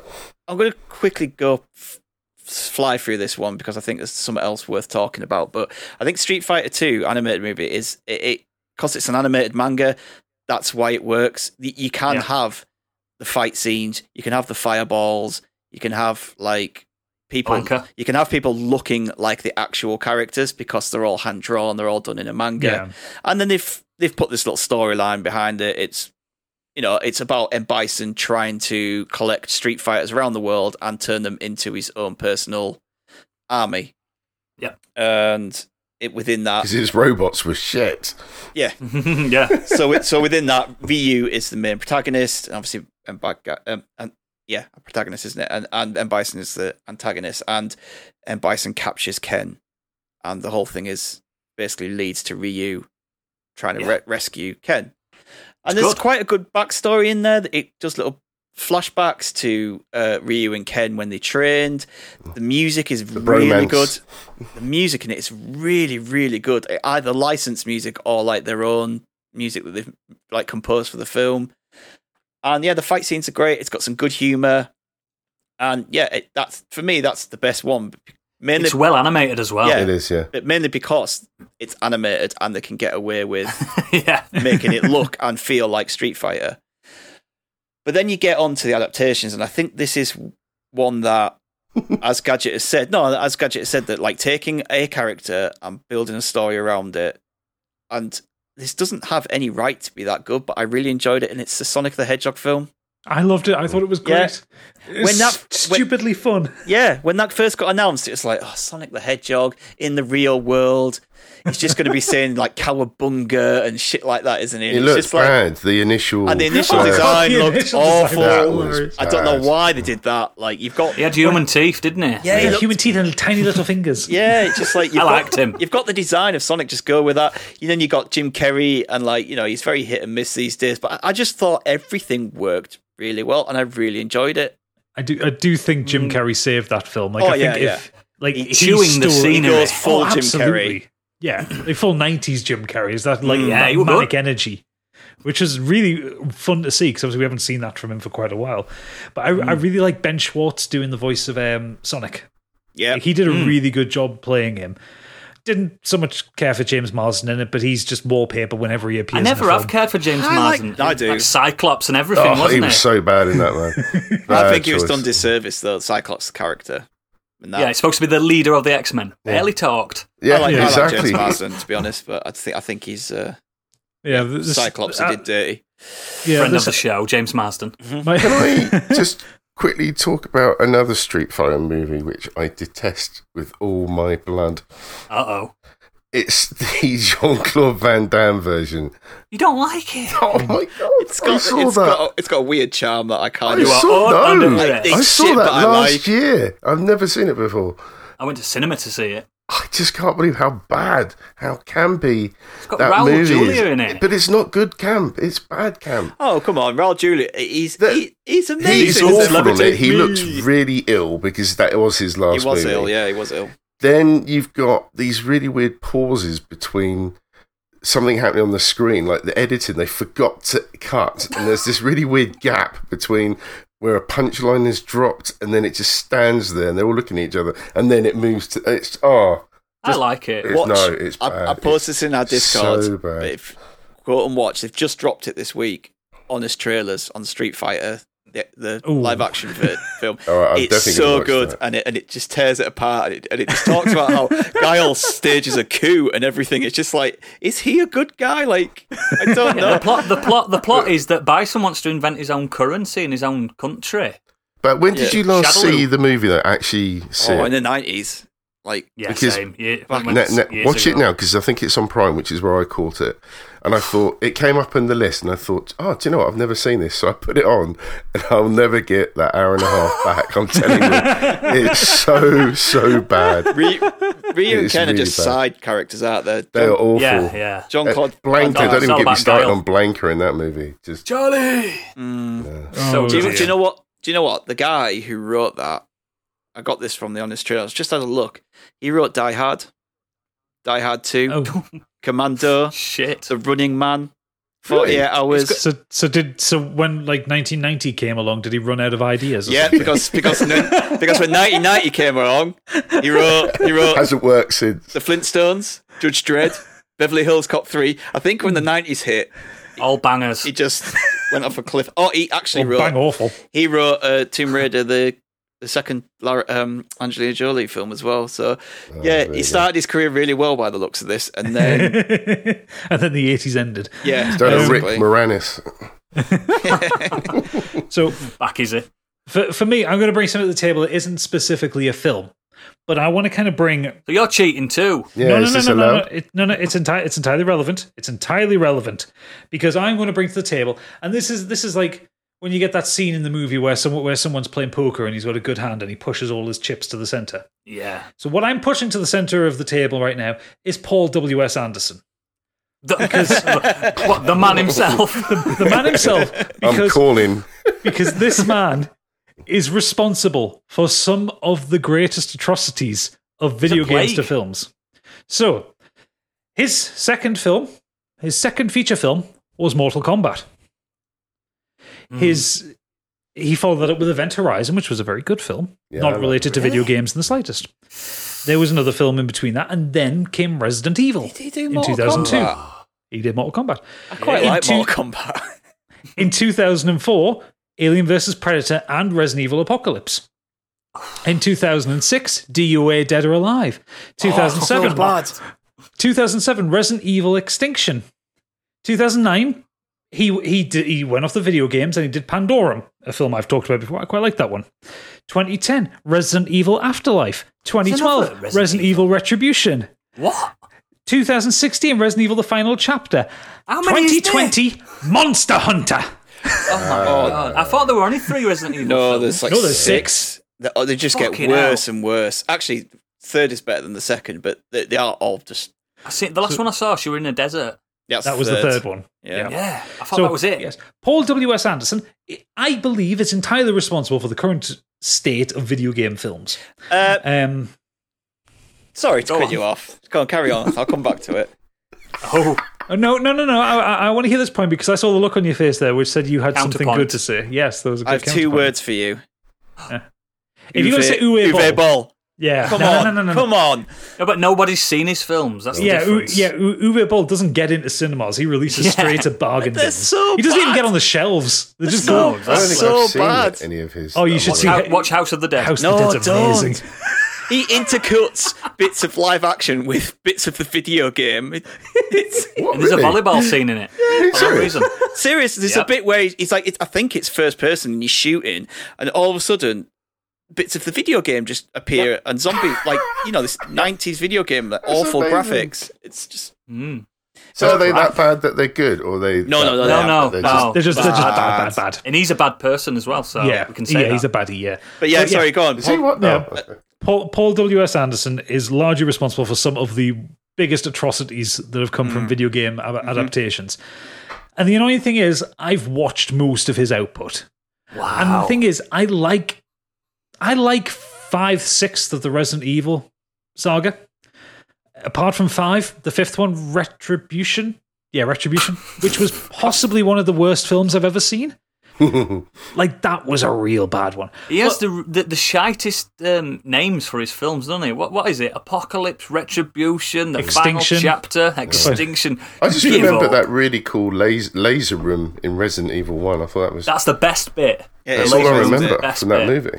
Yeah, well, the thing is, Resident Evil 1, I know it kind of put a lot of people off because it didn't follow the game, and I No. quite liked that it didn't. Like, it was, I mean, what did you want? It was in a mansion, in an underground lab, in Raccoon It's in a mansion City. for 2 minutes. Well, yeah, but you still You've went had The underground. Walking Dead in a mansion where they're trying to survive for as long as possible. It was, it was a bit Yeah. more of a plot. The, You're all going to die down here. oh, yeah, creepy children hologram thing. No, I don't like it.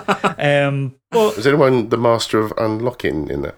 Nope. no, Jill Valentine wasn't in that one at all. She's in the second.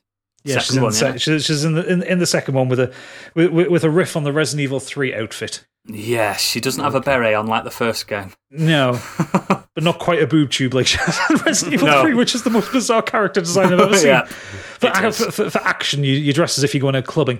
But no, so the first film I thought worked better than a lot of people put on because it did build a fair bit of tension because you didn't see any zombies for like 40, 45 minutes in it. Like, That's true. That's it wasn't true. like it was only the last third of it where the zombies came and they then it was like a pandemonium kind of thing. It was like very much Day of the Dead or Dawn of the Dead, where it was just like, it wasn't like the Resident Evil games where you walk into a room and go, there's a zombie, I'll walk around them kind of thing. It was just like, no, here's 500 of them coming towards you. And it wasn't scary, but it was tense, and I liked that. On Resident Evil, the game, it was, what is that monster? Yeah. That's what it's better than that. I hope that's not Chris's blood. Oh, I love that line. But, Even you, the master of unlocking. And how long did it take for that first zombie to turn his head around? It was like, Timeless, that. Yeah. They did do that in it's a bit different. I think on one of the Resident Evils, the zombie turns around and does that scene for scene. It's not the first one though. It's not the first film. No, it is. Yeah, it is. it? It's when they open up. I think it's like a shipping container or something like That's massive it. door. Yeah, and like they see a guy shambling around, and he just slowly turns. Yeah, around. he does that thing. Yeah, and it's like, which I like that. I like that. Yeah, it's like a nice reference. And they got the liquor law right. Yes, they did. Even though they didn't get the CGI right because he looked. No, dreadful. they didn't. But yeah, that film worked for what it was, and then they went into Apocalypse, which I thought was a better film. I do. I think the second one's the best one I've seen. Because I think that one is the only one they've actually been close to Resident Evil as we know it. And it was the third game. Well, yeah, because it kind of mashed together bits of the second and third game. You had the Nemesis there, but it was still very much focused around Alice and her story, and the Resident Evil characters were like Jill Valentine. They were all kind of like around the side of her. Yeah, they exist. But it looked good. Again, it wasn't really scary. It was more of an action film than anything like that, but I liked it. And then it went Mad Max, and I didn't like it anymore. And they introduced Wesker to it, and he wasn't Wesker. He wasn't what I assumed Wesker. He wasn't the calculating Chris, don't villain. open that door. Well, like Wesker's always been this very camp villain. Like, he's always been this very over-the-top, unnecessarily Punching evil boulders and person. stuff. Oh, no, that's Chris that punches boulders. Redfield. Yeah, Chris Redfield was punching boulders because he's that jacked. But you know, like Albert Wesker is like this very typical. He's the British baddie kind of thing, isn't he? He's like scheming. He wears sunglasses at night. He's got the slicked back hair. He's got that weird New England accent that's almost British, but not quite. It's so weird. And when they introduced him into this series that Paul W.S. Anderson was doing, it's just like he became a bit of nothing. He was just like a board member for Umbrella. And that was when it kind of everything started going off the boil for me. Then like they did the fourth one where they horribly miscast Wentworth Miller as Chris Redfield. I don't know what the fuck they were playing out with that. Who's Wentworth Miller? What's he? The guy from Prison Break. That's with the tattoos. Why, really? Yeah. Oh no, I'd have him as somebody else, but not. No, not yeah, Chris. no, Chris Redfield. Have the guy who played his brother in Prison Break. He'd do a good Chris Redfield. He's got the muscles for it. Yes, he would. He'd be perfect. But yeah, it just after that, like Afterlife, and just everything started going off the boil, and it got stupider and stupider and stupider to the point where you've got to do it in the sixth film. You've got to do in kind of gun fu off the back of a motorcycle towards an armored personnel carrier, crushing zombies with Ian Glenn being all evil. Oh, just like Resident Evil 7. Yeah. I'm sure I remember the fifth feeling like they just rebooted the whole thing. And it doesn't even seem to carry on from the fourth. And then it's the fifth, the one where they're like the underground, there's all those like different scenarios like made up. It's like they rebooted the whole thing. They're under the ice. They're under the ice in Siberia. Yeah, but it doesn't make sense because the Alice has got superpowers now. The fourth. Which one's Alice? The made-up character. That's Mila Jovovich. Yeah. Oh yeah, his wife. Four ends with them like feeling like they're trapped. Yeah, because they're on a boat. Yeah, and then the fifth one opens up, and she's under this underground. It's like, okay, why the fuck? Why we're here? And it's just okay. We just decided to. She's here now. All right. Please tell me that the final chapter is the last film, though. No, because they left it open for a sequel. However, because there is it's gone in it. Well, no, yeah, but the end of the film is at the end of the film. You would expect them to do like finally destroy Umbrella, finally destroy the virus, let's rebuild society, and like Mila Jovovich, like there's the post ending scene kind of voiceover thing comes on. My journey never ends. I carry on to this day. I'm like, no, don't do another one. It's only just begun. But as that film was still in the cinemas, it was announced that they were rebooting Resident Evil, and the first film in a new saga comes out this year. Oh, they did that. They did that with Friday the 13th, though. One of the Friday the 13th got the final chapter. Not Netflix. There's a Netflix show, isn't there? Yeah, there is a Netflix show. Yeah, but that's not what I'm talking about. They're rebooting the film. Oh my god! Yeah, but they announced that they were rebooting the series while the last series was still in the cinema. The thing is, though, Resident Evil has some good films because there is the animated films, which Yes, are brilliant. I've seen some of them. Yeah, I've seen Some of them. They- Seen the one in the airport. I've seen. Well, there's 3 of them. There's Damnation, something else, and It's all something Leon, else. isn't it? Degeneration. Degeneration, Yeah, that's sorry, it. That's it. Yeah. And the last one begins with an E. I can't remember what it's called. But they're hilarious because they take the over the top nature of the games. And the very campy, Umbrella's evil, look at these giant monsters, let's have a big action fight scene kind of thing. Watch the third one. The third one is fucking hilarious because there is an extended scene near the end of the film of Chris Redfield doing the Matrix Equilibrium style gun fu thing in a corridor with 100 soldiers. It's You do that in the game. He never reloads. He never drops his gun. He never changes weapon. He just constant pistol rounds going out in all directions. It's fucking brilliant. Entered a cheat code. Yeah, it's basically like they made Resident Evil 6 a film. It's that stupid, but it's wonderful. And the thing is, these animated films do so much better. Like as I was saying before about Street Fighter, like the animated films have a much better shake of it because they're generally made by the people who made the game. Like the Resident Evil animated films, they're made by a division of Capcom. They're not made by whoever the fuck Screen Gems is.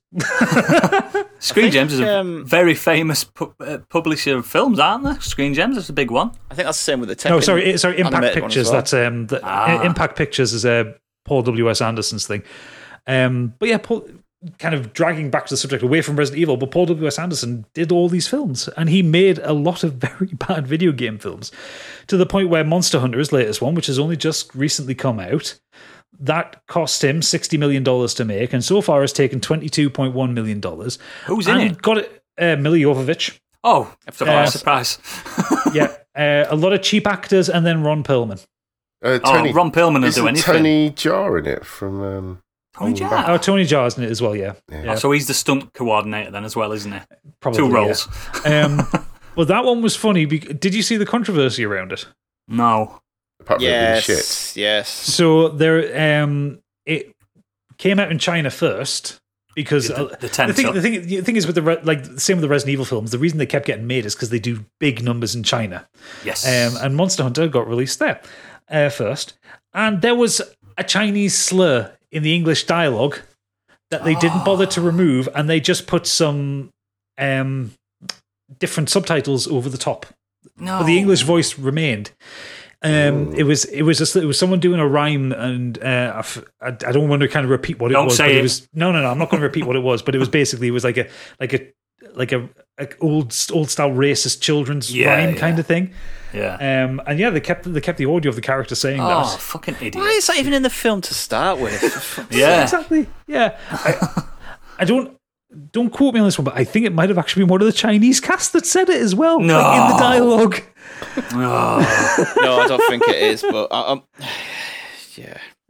I'm not going to watch that film because I really like Monster Hunter. No, it is. It doesn't have a good story as a game. It's not a story game. It was a Jin Oh-young's character says it. Oh dear. It got banned in. I don't know if it actually got banned in China. No, yeah, it was removed from circulation. Chinese authorities censored references Rather to it than online. editing it. Wow. Yeah. But the thing is that I don't understand how no one caught that in the edit. Yeah. Like, why would you, one, put that in the film to start with, but also, two, why would you keep that in the edit? Even if you wanted to keep it in the edit for Western audiences, why would you put it in the edit in China? So And in fact, going back to what Oodles says, it's not really a sort of game that you'd think about, that you'd think, I want to see that as a movie. Do you know what I mean? It's not even set on Earth, Monster Hunter. It's just such a weird choice. of Yeah, well, IP. the film, I think the film does like dimension hopping stuff. It's For fuck's sake. because Mila Jovovich's character is a From Brooklyn. Brighton. She's Captain Natalie Artemis, a U.S. Army Ranger and member of United Nations military For team. fuck's Of course sake. she is. So the Stargated it. Yeah, basically, yeah. I think almost entirely that's what they've done. Wow. And Ron Perlman as the Admiral, the chieftain of a group of hunters, which says that's probably going to be slightly problematic in my eyes. Yeah. But yeah, it's like, again, Monster Hunter, like for our audience who haven't played it, Monster Hunter is a game where you literally, it's a very Japanese game made by Capcom. You go and you hunt monsters. Hunting game. Yeah, like it's a grindy, repeatable game with the most minimal, you take that game and you show it through the window, story. Story is outside playing in the garden. And you take Monster Hunter and you take it to the window and go, that is story. You come back here now and put it back on the desk. That's how much story is in the game.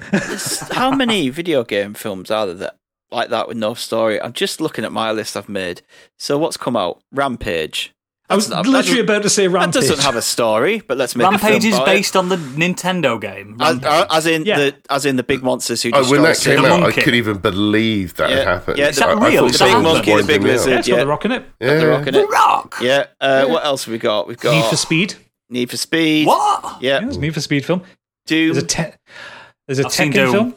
I mean, to be fair, the Doom film is hilariously bad. Yeah. There's a few Tekken films. There's an animated Tekken film, which again works slightly because it's animated and they can play around with it. Although for some reason it has dinosaurs like attack. I know there's a dinosaur in Tekken, but it doesn't. Yeah, gone. It's not really in Tekken. No, there isn't. There's a boxing raptor, isn't there, in Tekken? Kangaroo. There is, But yeah, he for some reason they just have these raptors that guard the base. What? And then the Tekken actual live action is just terrible. It's like some kind of it's dreadful. It's like some kind of cage, like fighting tournament or something. So, and then DOA, Mario Brothers. None of these actually have storylines. Why are we bothering making films about them? Money. Yeah. Well, yeah. So, chance out it's probably something where the studios have managed to get they've like bought a load of licenses from somebody, from a publisher, and it's just like, hey, let's do something with this. So before we move on to the last bit, before we get on to the Inquisition, would you like to hazard a guess at some of the scores of the 5 worst films, as listed on the list of films based on video games on Wikipedia? Let's do it. So, the 5th worst film, 2, 3, 4, 5. Yep, the 5th worst film, Silent Hill Revelation. So that's the sequel to Silent Hill. Want to hazard a guess at the Rotten Tomatoes score on that one? The 5th worst. Out the 5th lot. worst. 6%. No. 8%. 10. Oodles gets it. 10. Yeah.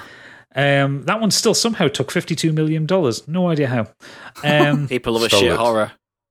Well, true. To be fair, I love a shit horror. Yeah. Right, this one, I had no idea this existed, and no idea someone would want to make a film out of this game. In the Name of the King, a Dungeon Siege tale. Uwe Ball. Really? It's got Jason Statham in it. That's a real film. Yeah. It is. It's Uwe Boll, and it's got Jason Statham in Dungeon Siege is in the it. And Ron computer Perlman. RPG. We're seeing a pattern here. How did he end up in that? I don't know how Jason Statham has ended up in this film. That's bizarre. Is it a real film, this? It's a real film. Do you want to hazard a guess? 13%. No, because it's... No, it's down. worse than the last one. Got- I'm sticking with 8%. Oh, it's going down, Oh, right. yeah, okay. he said 8, so I'm going to go 7.5. 9. 4% on Rotten Tomatoes. Fucking hell. So we're getting, They dropped from Silent Hill. we're getting below 4% already. Yeah. Wow. Next up is another Uwe Boll. It's House of the Dead. 2%. 2%. 3%. It's not even worth 3%. Mortal Kombat Annihilation. 2. Yeah. 100%. Love that No, film. that's- Bottom 2. one's got to be Alone in the Dark. It is. It's Alone in the of Dark. course Yeah. it is.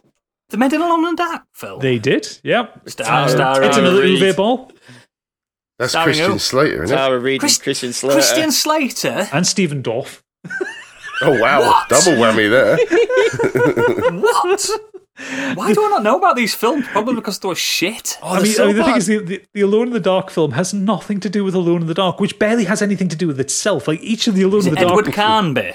No. It is actually, yeah. That's played by Is Edward it? Carnby. Christian Slater is a supernatural detective who specialises in the occult and other paranormal That's based subjects. on the game, then. Yeah. Can I ask a question before we move on? Just a quick one. It's a quick Yeah. round robin one. Out of the video game ones that you've seen, what's disappointed you the most? One that you thought, oh, I'd really like to see a film from this video game, and then you watched it and it just disappointed. Not just because it was so crap, but just something about it just disappointed you the most. Yeah, So I've got one. For me, it would be Dead Space Aftermath, which was an anime. taken from Dead Space. Yeah, like most of the time when I see a video game film, I expect it to be not very good. I go in with low expectations, but I love Dead Space and I love the world around it, and I love the. There was the first Dead Space film, which I can't remember the name of, but that was actually really good. That anime was good. The third one, it was bridging the gap between the first Dead Space game and Dead Space 2. And they tried to do an animatrix with it where they had like 4 different directors in with different animating styles. And one of them looked like it was CGI made pre-Toy Story.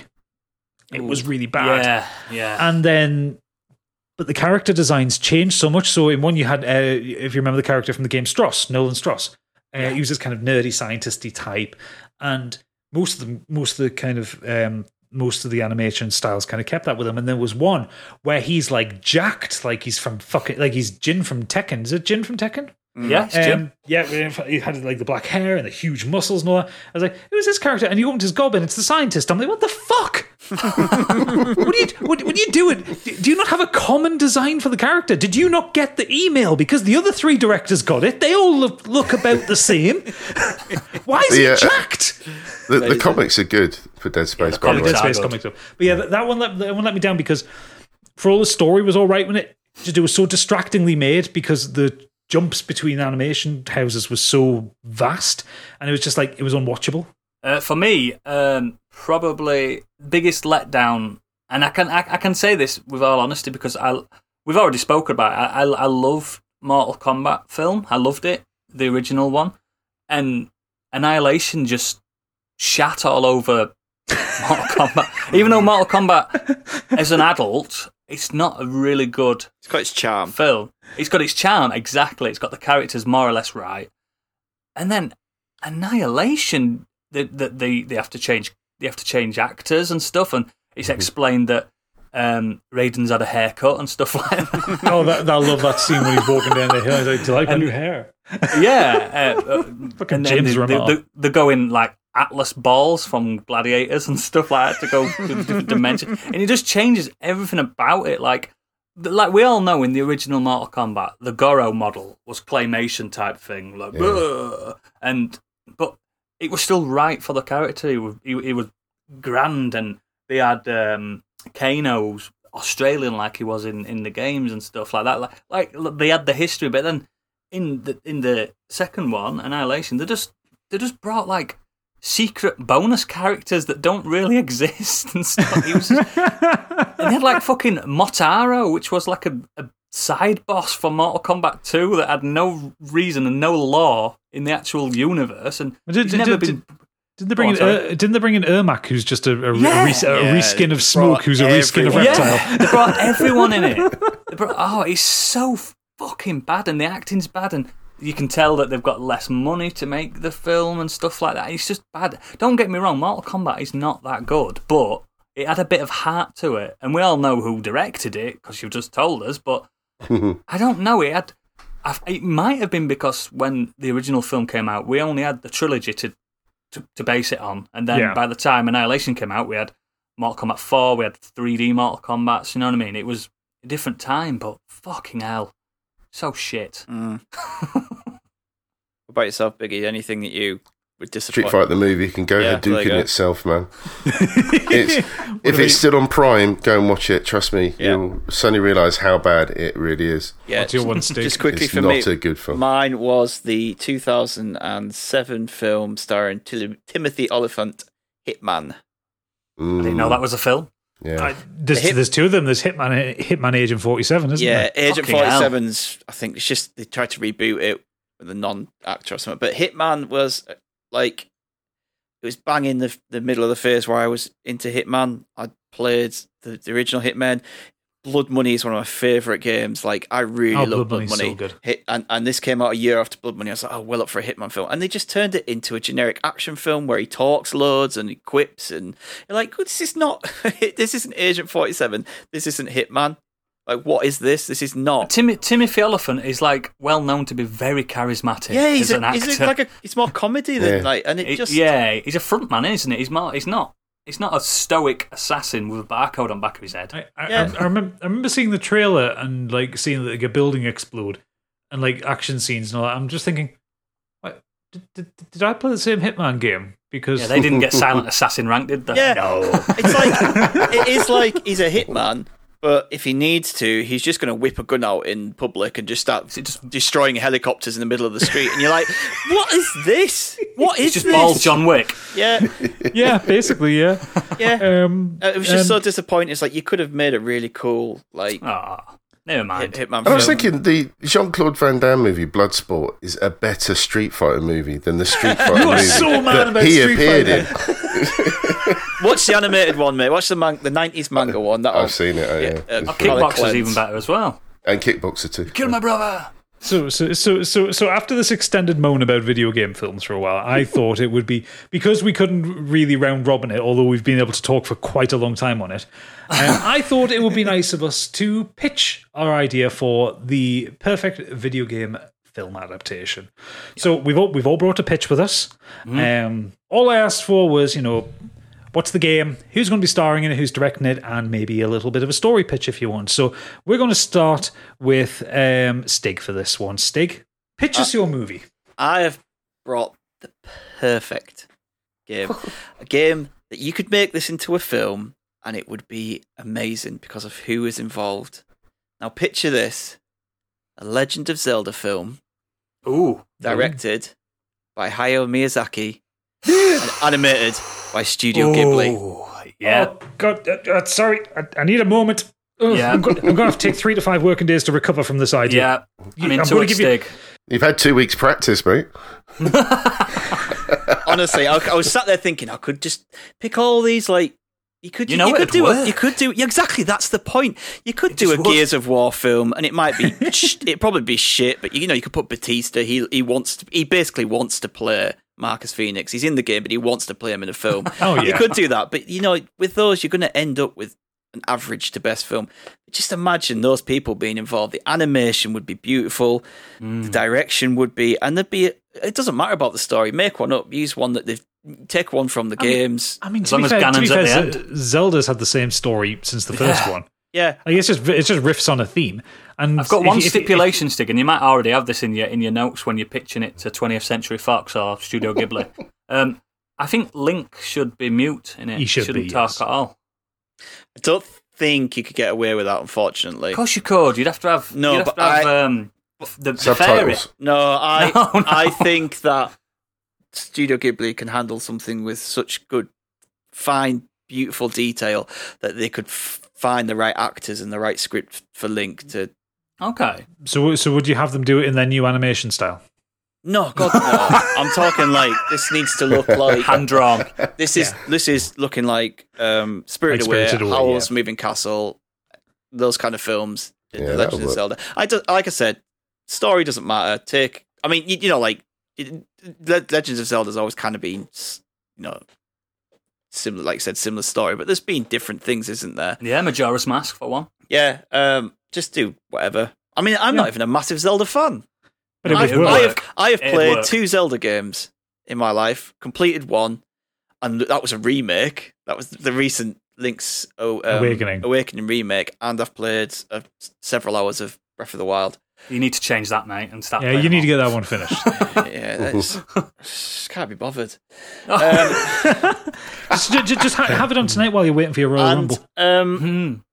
I can't say who I'd have as the cast because something like this I just watch it in Japanese anyway, and I don't really know any Yeah, it famous don't really matter, does it? Japanese. Yeah, If you did have to do English actors, because there would be, I'd just stick people I like in there who would, if you're going to do Link, someone of a young age. Zac Efron. No, it'd be probably Tom Holland or something. Timothy Chalamet, probably Chalamet, Link. yeah. I'd stick Daisy, Saoirse Ronan as Zelda because I love her. I think she's brilliant in everything. So stick her in true. as. And that was the bad guy Ganondorf. Is that his name? Yeah. Can't remember. Ganondorf, yeah. Yeah, whatever. Sir Ben Kingsley. Yeah, just some old English Sir Ian McKellen. thespian. That'll do. Yeah, It's got to be a Sir, hasn't it? It has to be. Yeah. so All right. my pitch is Studio Ghibli, Hayao Miyazaki comes out of retirement for one last film, and it's The Legend of Zelda. Take my money now. Yeah, if you just go down the corridor, go see Jeebus, he'll cut you a check for $100 million. You get that Absolutely. made. Biggie, what have you brought with you? Well, I had to kind of go with thanks to our top tweeter Oodles, who tweeted out a tweet that went twatting mental about. He's done my head in this week. About the 6 games on everyone's list. And it was beautifully done. We got lots of responses, and that was great fun. 2,000 responses. I picked 2 games from my list, and they're not into too much detail, so don't worry about it. But I went with the main one, which is Mass Effect. I love Mass Effect. Yes. Oh, yeah. And I think, unfortunately, giving it some thought, I think it would actually make as good a TV series as it would a movie. Yep. But if you were able to do a trilogy of movies, perhaps, then I think if you nail Shepard, I think it's really important who plays him. I mean, that's one of the functions of the game. Because Shepard was always a female for me. Well, this is what I mean. So, I mean, I'm only going with how I would play it. So, for me, my choice was male, so I would have gone with someone who I thought could pull off the character of Commander Shepard, and I thought someone like Hugh Jackman would be quite good at that. Okay, yeah. I think he can do action, he can do serious. I think he'd be better off as like an admiral type more than anything though, nowadays. He could do Admiral Anderson better. I'm just trying to think of the look. Absolutely. And then I thought of some of the main characters in Mass Effect. I think there'd be a lot of prosthetic and CGI, obviously, for certain characters. But I think for Garrus, I think Michael Fassbender would be excellent. Perfect. Yep, as Garrus. I can see that. I think one of the Grogans, like Rex, would be Dave Bautista. Perfect again. Definitely mocapped. He's obviously going to have yeah. lots of stuff. I don't want one of those movies where it's actually their face and they don't look like Grogans at all. just Bautista's face just in the middle of it. Yeah. But I just think if they mocapped him, had his voice, I think he'd be excellent in something like that. And to keep with the Hugh Jackman link, I think Ryan Reynolds as Joker would be ideal. I think that they would bounce off each other quite well. What about the guy that actually played Joker? Why don't you just get Seth Green Seth Green, but he's annoying. He's annoying, so you get someone more annoying to do it. I prefer Ryan Reynolds than Seth Green, personally, but there you go. Okay. Then you've Sorry if you're listening, Seth. You got great characters like Mordin, who I think they should have their normal... the people that played them in the game. Oh, so you're doing that, but not for Joker? Brie Larson could be Miranda, just to bring the grounded but sexiness to the role. Mm-hmm. Now, the Elusive Man, I gave this a bit of thought, and I went with 2. You've got Willem Dafoe. No. Harrison Ford. No, just do it. Give it back to Martin Sheen. Yeah, Martin Sheen can just do it. I think he's probably too old now, surely. No. Just CGI him. I mean, there's not much real left to the Elusive Man anyway. You've seen those fucking eyes. All you need to see is cigarettes. No, when they first speak to him, not when he goes all a bit loopy. But I just think something different. Harrison Ford, I think, would be interesting to have him playing more of Martin Sheen's too old, but Harrison Ford isn't. Isn't Harrison Ford older than Martin Sheen? No, Martin Sheen is 80. Harrison Ford is... 89. 78. He's got 2 years on him. 2 years in it. Yeah. Wow. It doesn't matter. It's my movie. Please tell me before you continue that George Lucas isn't directing this. No. It is my good friend Denis Villeneuve. Yes, I'm talking. Director, Yeah, I think would be perfect. Music by Hans Zimmer.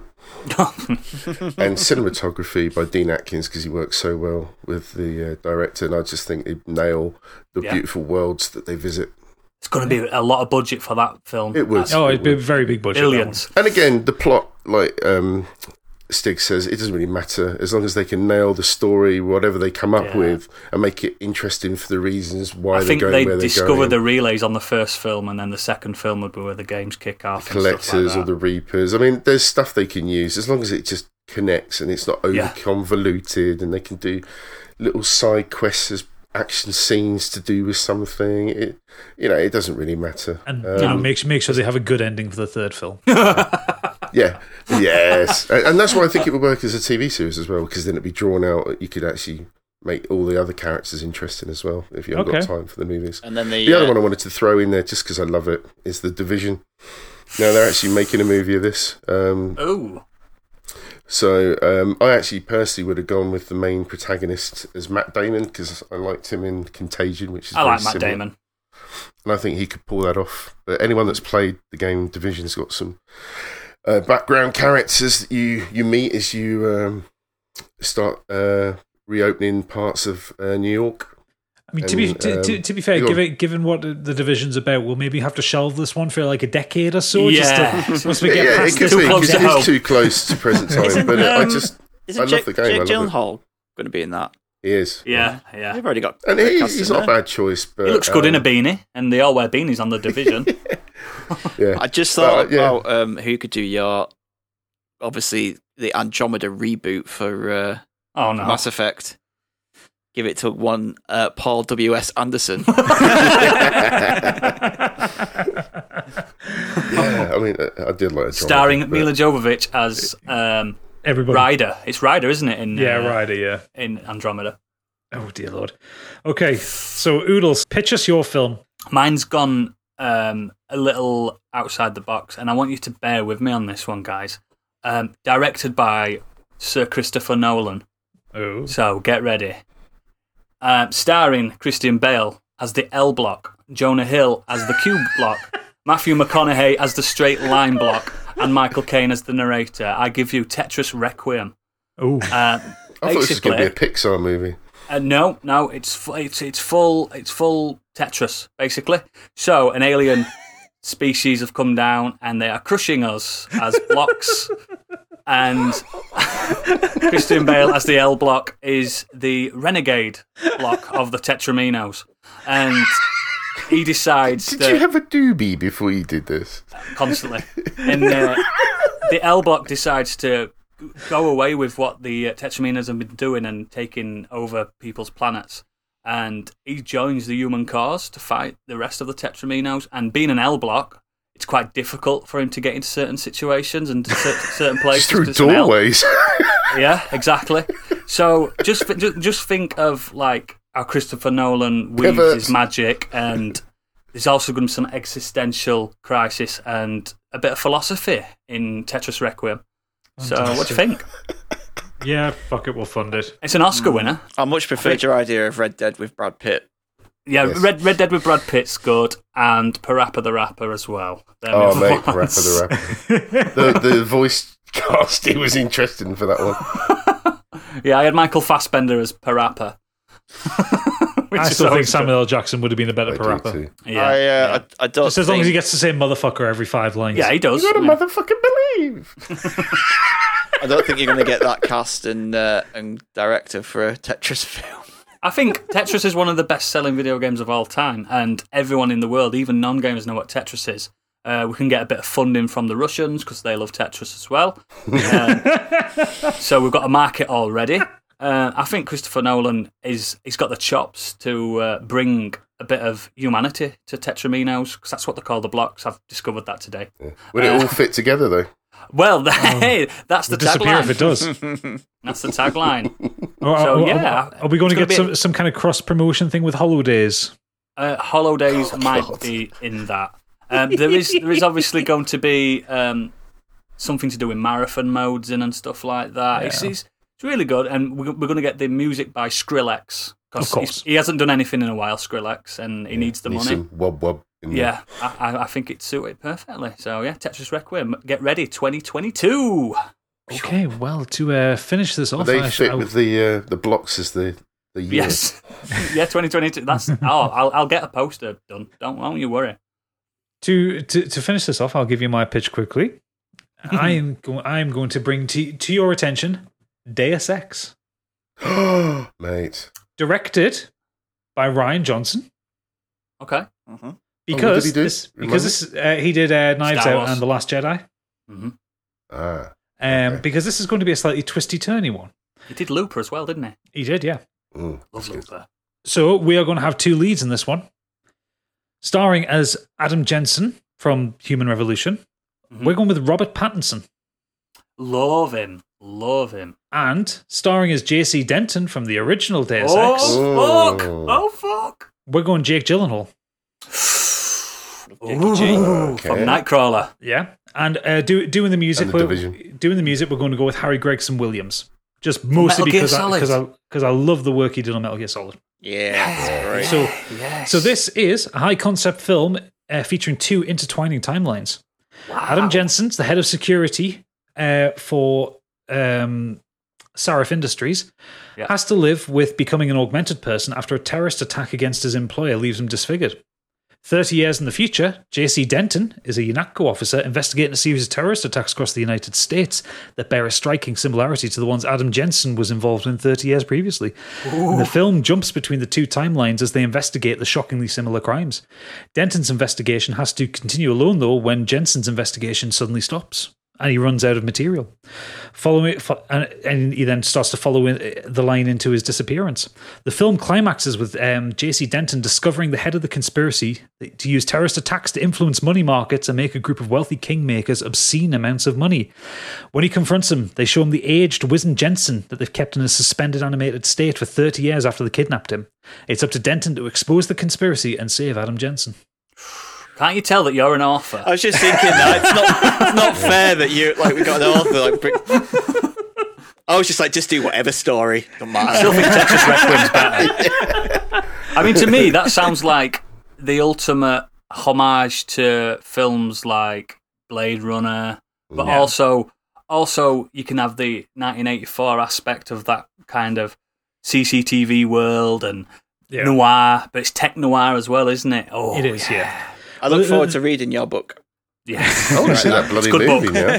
Well, I think the reason why I picked Rian Johnson for it is because Rian Johnson, whatever you think of The Last Jedi, is one of the best looking Star Wars films, and he's got a very good eye for visual storytelling. And I think letting him free in effectively two cyberpunk worlds, because you've got Adam Jensen's one's 30 years before J.C. Denton, so you get to set up stuff with Jensen, then evolve it into the J.C. Denton. You've got some good imagery, like with the Statue of Liberty and stuff, and you could really go to town with that. That's so good. Yeah, that's my pitch for this one. I will be taking your money as a producer, and I will take 10% of all the box office. I'm glad that this episode is timestamped, so when someone copies our ideas, we can sue them. Because I'd watch all of these films. Yeah, I especially want to see this Tetris one. Mate, it's 3 hours long. It's a big one. Oh, it's an epic. I mean, that's the minimum you could spend to tell that story. You could go for 5-6 hours, easy. Oh, yeah, definitely.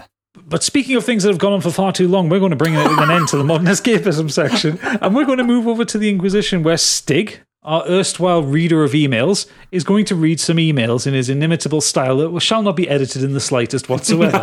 No pressure. Don't draw attention to me cocking up. Yeah. Anyway, I shall always draw attention to you fucking up, Stig. But yes, what are the people been saying? Because we asked them to pitch their movies to us in the way that we've just done. So what did they say? First up, we have Nimrod Hicks. He says, "Hi guys, another banger of an episode for last week. Top stuff. Thank you. As games as movies, I believe in the right hands, not Michael Bay, a Horizon Zero Dawn could be amazing. Seeing all the big robot animals roaming about like Jurassic Park would be wonderful. Also, in the same vein, a big bashy Titanfall movie would be lots of fun. Yes. But for me, anything based around the portal gun, but in the real world, would be my choice. Imagine a young Michael J. Fox running around with a portal gun as an offshoot to Back to the Future. Yes, please." I would think you could do a film involving Portal, much like the in the Spider-Verse style.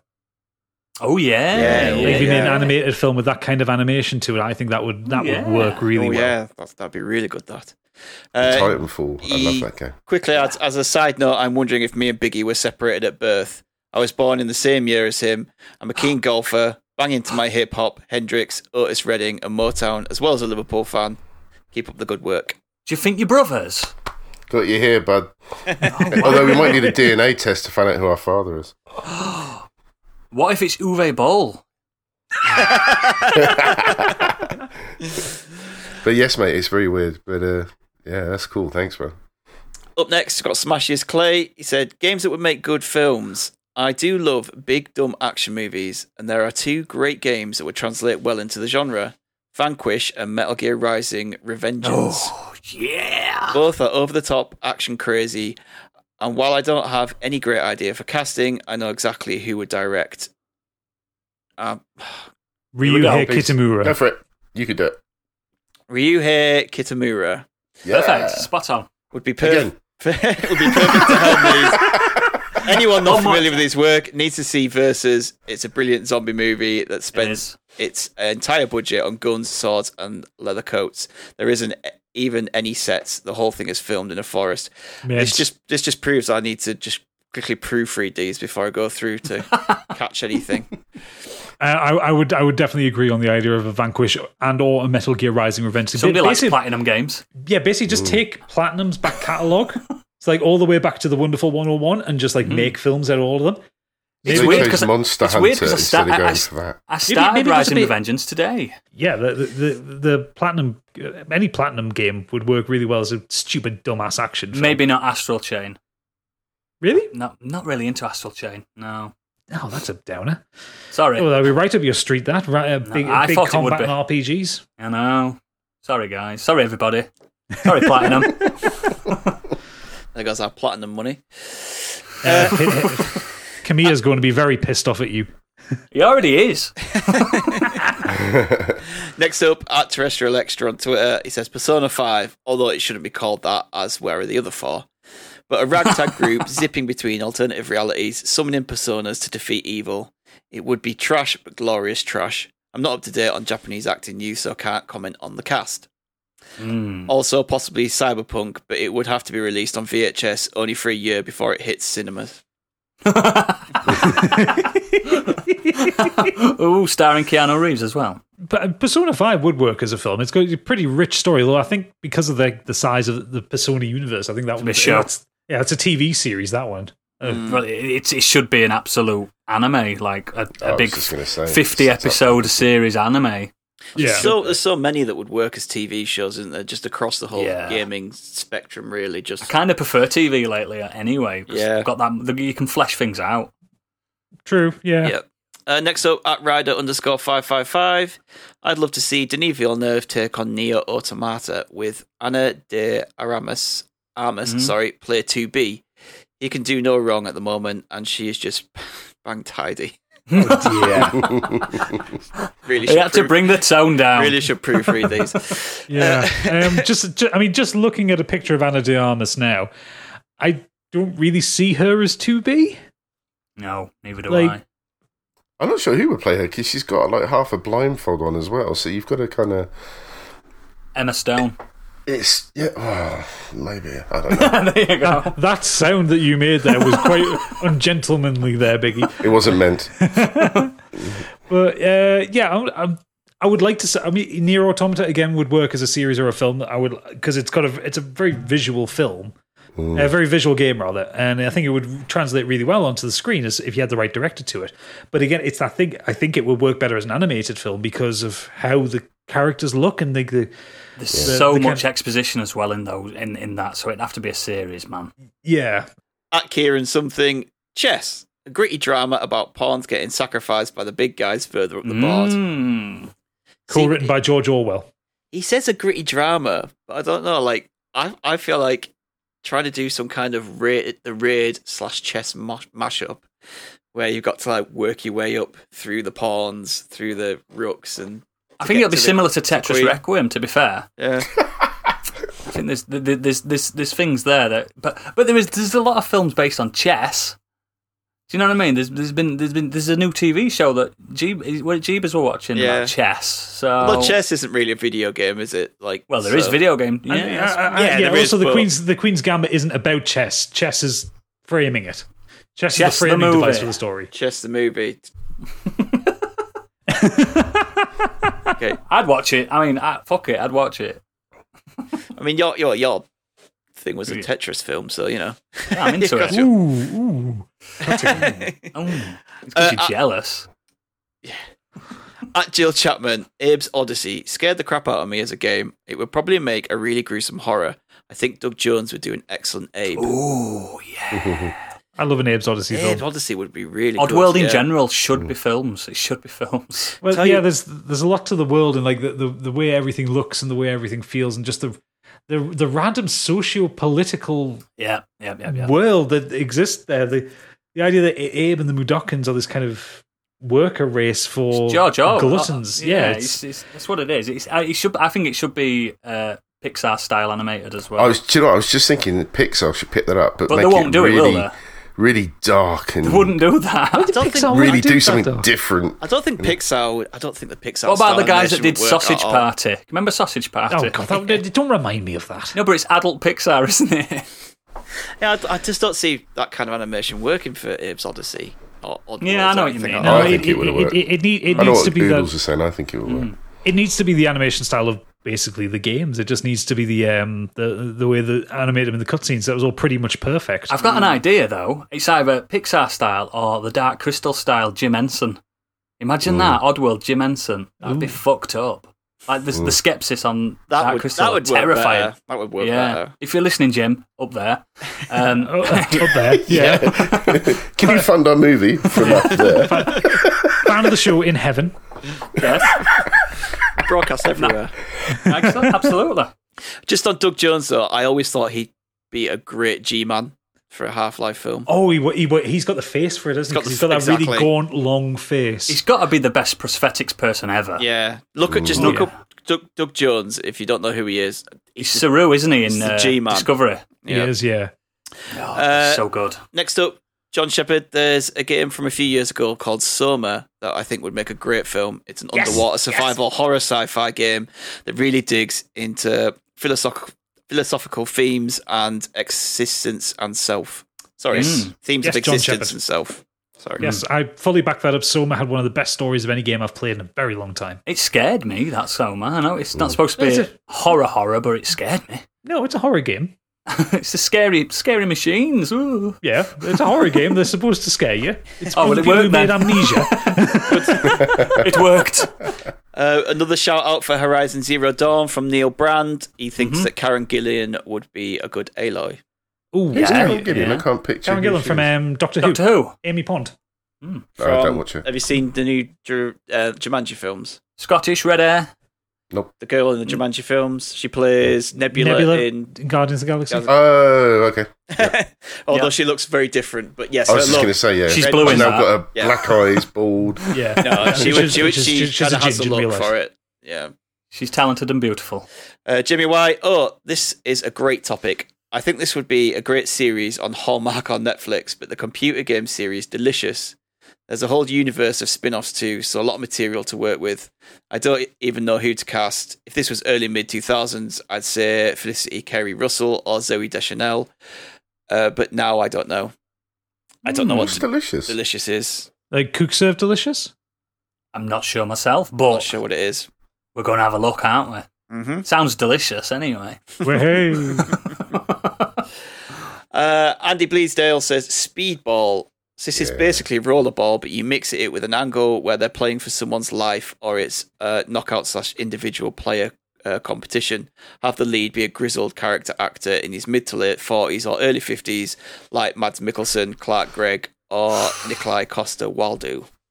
Or me. So, understand Mads and Nikolai there. Clark Gregg, is he really a grizzled character actor? Have you not seen him in that latest thing he's in? Everyone's saying that he's like he's a really good like lead, dishevelled middle-aged man. I can't remember what film. Is it a film that he's in? We are talking Agent Coulson here, yeah? Yeah. The guy from Agents of Agents of S.H.I.E.L.D. yeah. Messengers, yeah. Apparently he's in something. I can't even. It's on the tip of my tongue, but he's in something new, and everyone's like, "Fuck!" Do you know what I mean? They're all like, "Wow." Oh, So Don't know. yeah, No. maybe I dreamt it. He also adds Silent Hill, but fucking dark, bleak, brutal, gory, and generally terrifying. Not a movie, but a HBO Showtime series with a cast of unknowns and a couple of big names in there that ultimately won't last. Sean Bean in it, yeah. Michael Pena, Ann Dowd, Kevin Durant, Carrie Coon, and the dude who was young William in Westworld. okay, So, yeah, I can see that. Yeah, I can see that. Silent Hill would be a great HBO show. You wouldn't even have to do. We're not talking like 2, 3, 4 series here. You could just do a 10-part You One could, and done. one-off. yeah, you could do Silent Hill much like they do American Horror Story, where it's different Changes, characters yeah. each time. Yeah. Or the Haunting of Hill House. Yes, yeah, Bly Manor, whatever it's called. Yeah. That one. Not so good. I've never seen any of them. Well, Hill House is you could- really good. Blythe Yeah, Manor. Hill House is Yeah, excellent. you can start like the first season with like one story, a little bit like how the games do it. So you have your first game with Harry, you have your second game Yeah. with James, and stuff like that. So you could do the same thing with the Silent Hill TV series. I think that would work out quite nicely, actually. I do. And finally up, we have Kurt Lewin, Best Boy. He says, a short one for me this week, as I can't really explain myself as to why I went with the actors I did. The game is BioShock, and I'd like to see Miles Teller cast as Jack and J.K. Simmons as Frank Fontaine, just purely because I thought they would put in great performances as those characters. I'm also assuming that the conversation to film would be good. Whether it would be or not, I don't know, but at the very least, I think the world of Rapture would look incredible in a big budget film. Yeah, I'd watch that. I appreciate the lack of spoilers as well there, Kurt. Perfect. Yeah. Thank you. Yes. I think Miles Teller and J.K. Simmons, it's just they've worked together before and had great chemistry in a film together. So, and nothing to do with the fact that they're in his favourite film as well. Yeah. They in Whiplash. And he was probably in it as well. Yeah, probably, as a backing drummer. I don't know. So, thank you everyone for messaging in and emailing in. These are some wonderful ideas, and we'll make sure to pitch them to our contacts in the movie industry. We'll be taking the cut of whatever royalties come out, you see. It's our finder's fee. Yes. Of course. You'll get a credit somewhere. We're executive producers, aren't we? If we get this BioShock film, Kurt will get Best Boy anyway, because that's his title for us anyway. Yeah. But moving on rapidly, we are going over to the socials, and it's currently Oodles who's going to be handling this one. He's the only one that hasn't done anything tonight. So, come on, Oodles, do your job.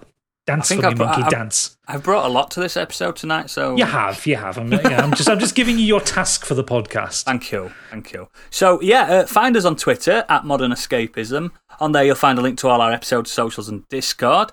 If you have any comments, you can do so. You can basically get in touch with us at modernescapismpod@gmail.com via email. If you'd like to watch gaming streams, come and watch us at twitch.tv/modernescapism. Saturdays is usually my shift. I've missed it this time, but it's too late now to hear this. I'm having adventures in Rapture that we've just been discussing. Hopefully my capture card comes soon, but if not, I'll do something else. On Mondays we've got Biggie Dies. I mean, you must have completed it now. You're on your third, fourth run. I only play it when I'm streaming, and I haven't streamed because I was either off sick or we recorded the pod on last Monday. So, give us a catch up. Whereabouts are you? What was the last boss you did? It was. He's in the depths. I'm in the depths. Oh, I'm finding my way around there. People that don't know, that's on Dark Souls, like one of the greatest games to watch people stream. So get involved on that. I think I'm about an hour in. Yeah, I think you are about an hour in. And on Wednesday, Gadget's finished Praying House, so we will be streaming something. You got any ideas, pal? I haven't decided yet properly. If I can rope in Stig, we might do just a Sea of Thieves one, just to kind of get through. 2 pirate boys. Yeah, a couple of pirates, just hanging out on the water doing piratey things. Absolutely. Other than that, I'll probably be taking a deep dive down my Steam library and seeing if there's something that I particularly want to play. I don't know if I want to do a big story-based game for a while, though, because it took me quite a long time to get through Prey, actually. Marvellous game, though. Very, very good game. Well worth playing. How would Hitman 2 work for a stream? I would have to get a capture card and bring my Xbox up here, because I don't have it on the PC. I think whatever you pick, it will be absolutely worthwhile, because you're the only person that can complete games. Yes. In our little cast. Hey, I can complete games. Yeah, but you don't stream. I don't stream them, but I complete them.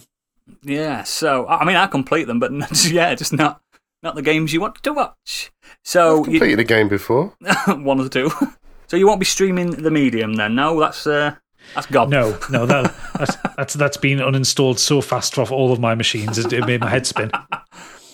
So, as always, we endeavour to ask you to leave us 5 stars or no stars if you review us on Apple Podcasts or any of your podcast places that allow any kind of review, or Spotify, put a like there. Do you know, all that gubbins, just give us love. If you leave us any less than 5-star reviews, Uwe Boll will come and make a story about your life.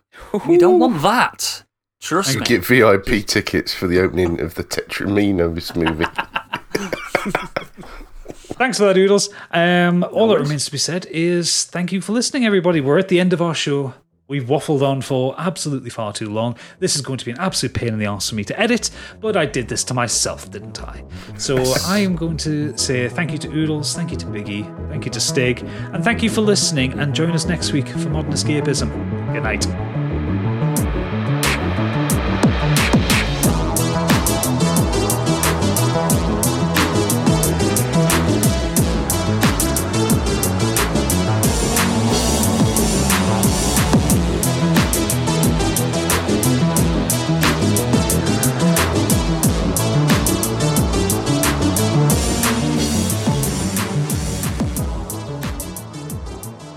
Bye. Bye. And there we go. He doesn't keep the buys in, so It's not worth Why? saying that I cut Why them out. not? I only keep them in if it's funny. that door. Well, that's an Easter egg.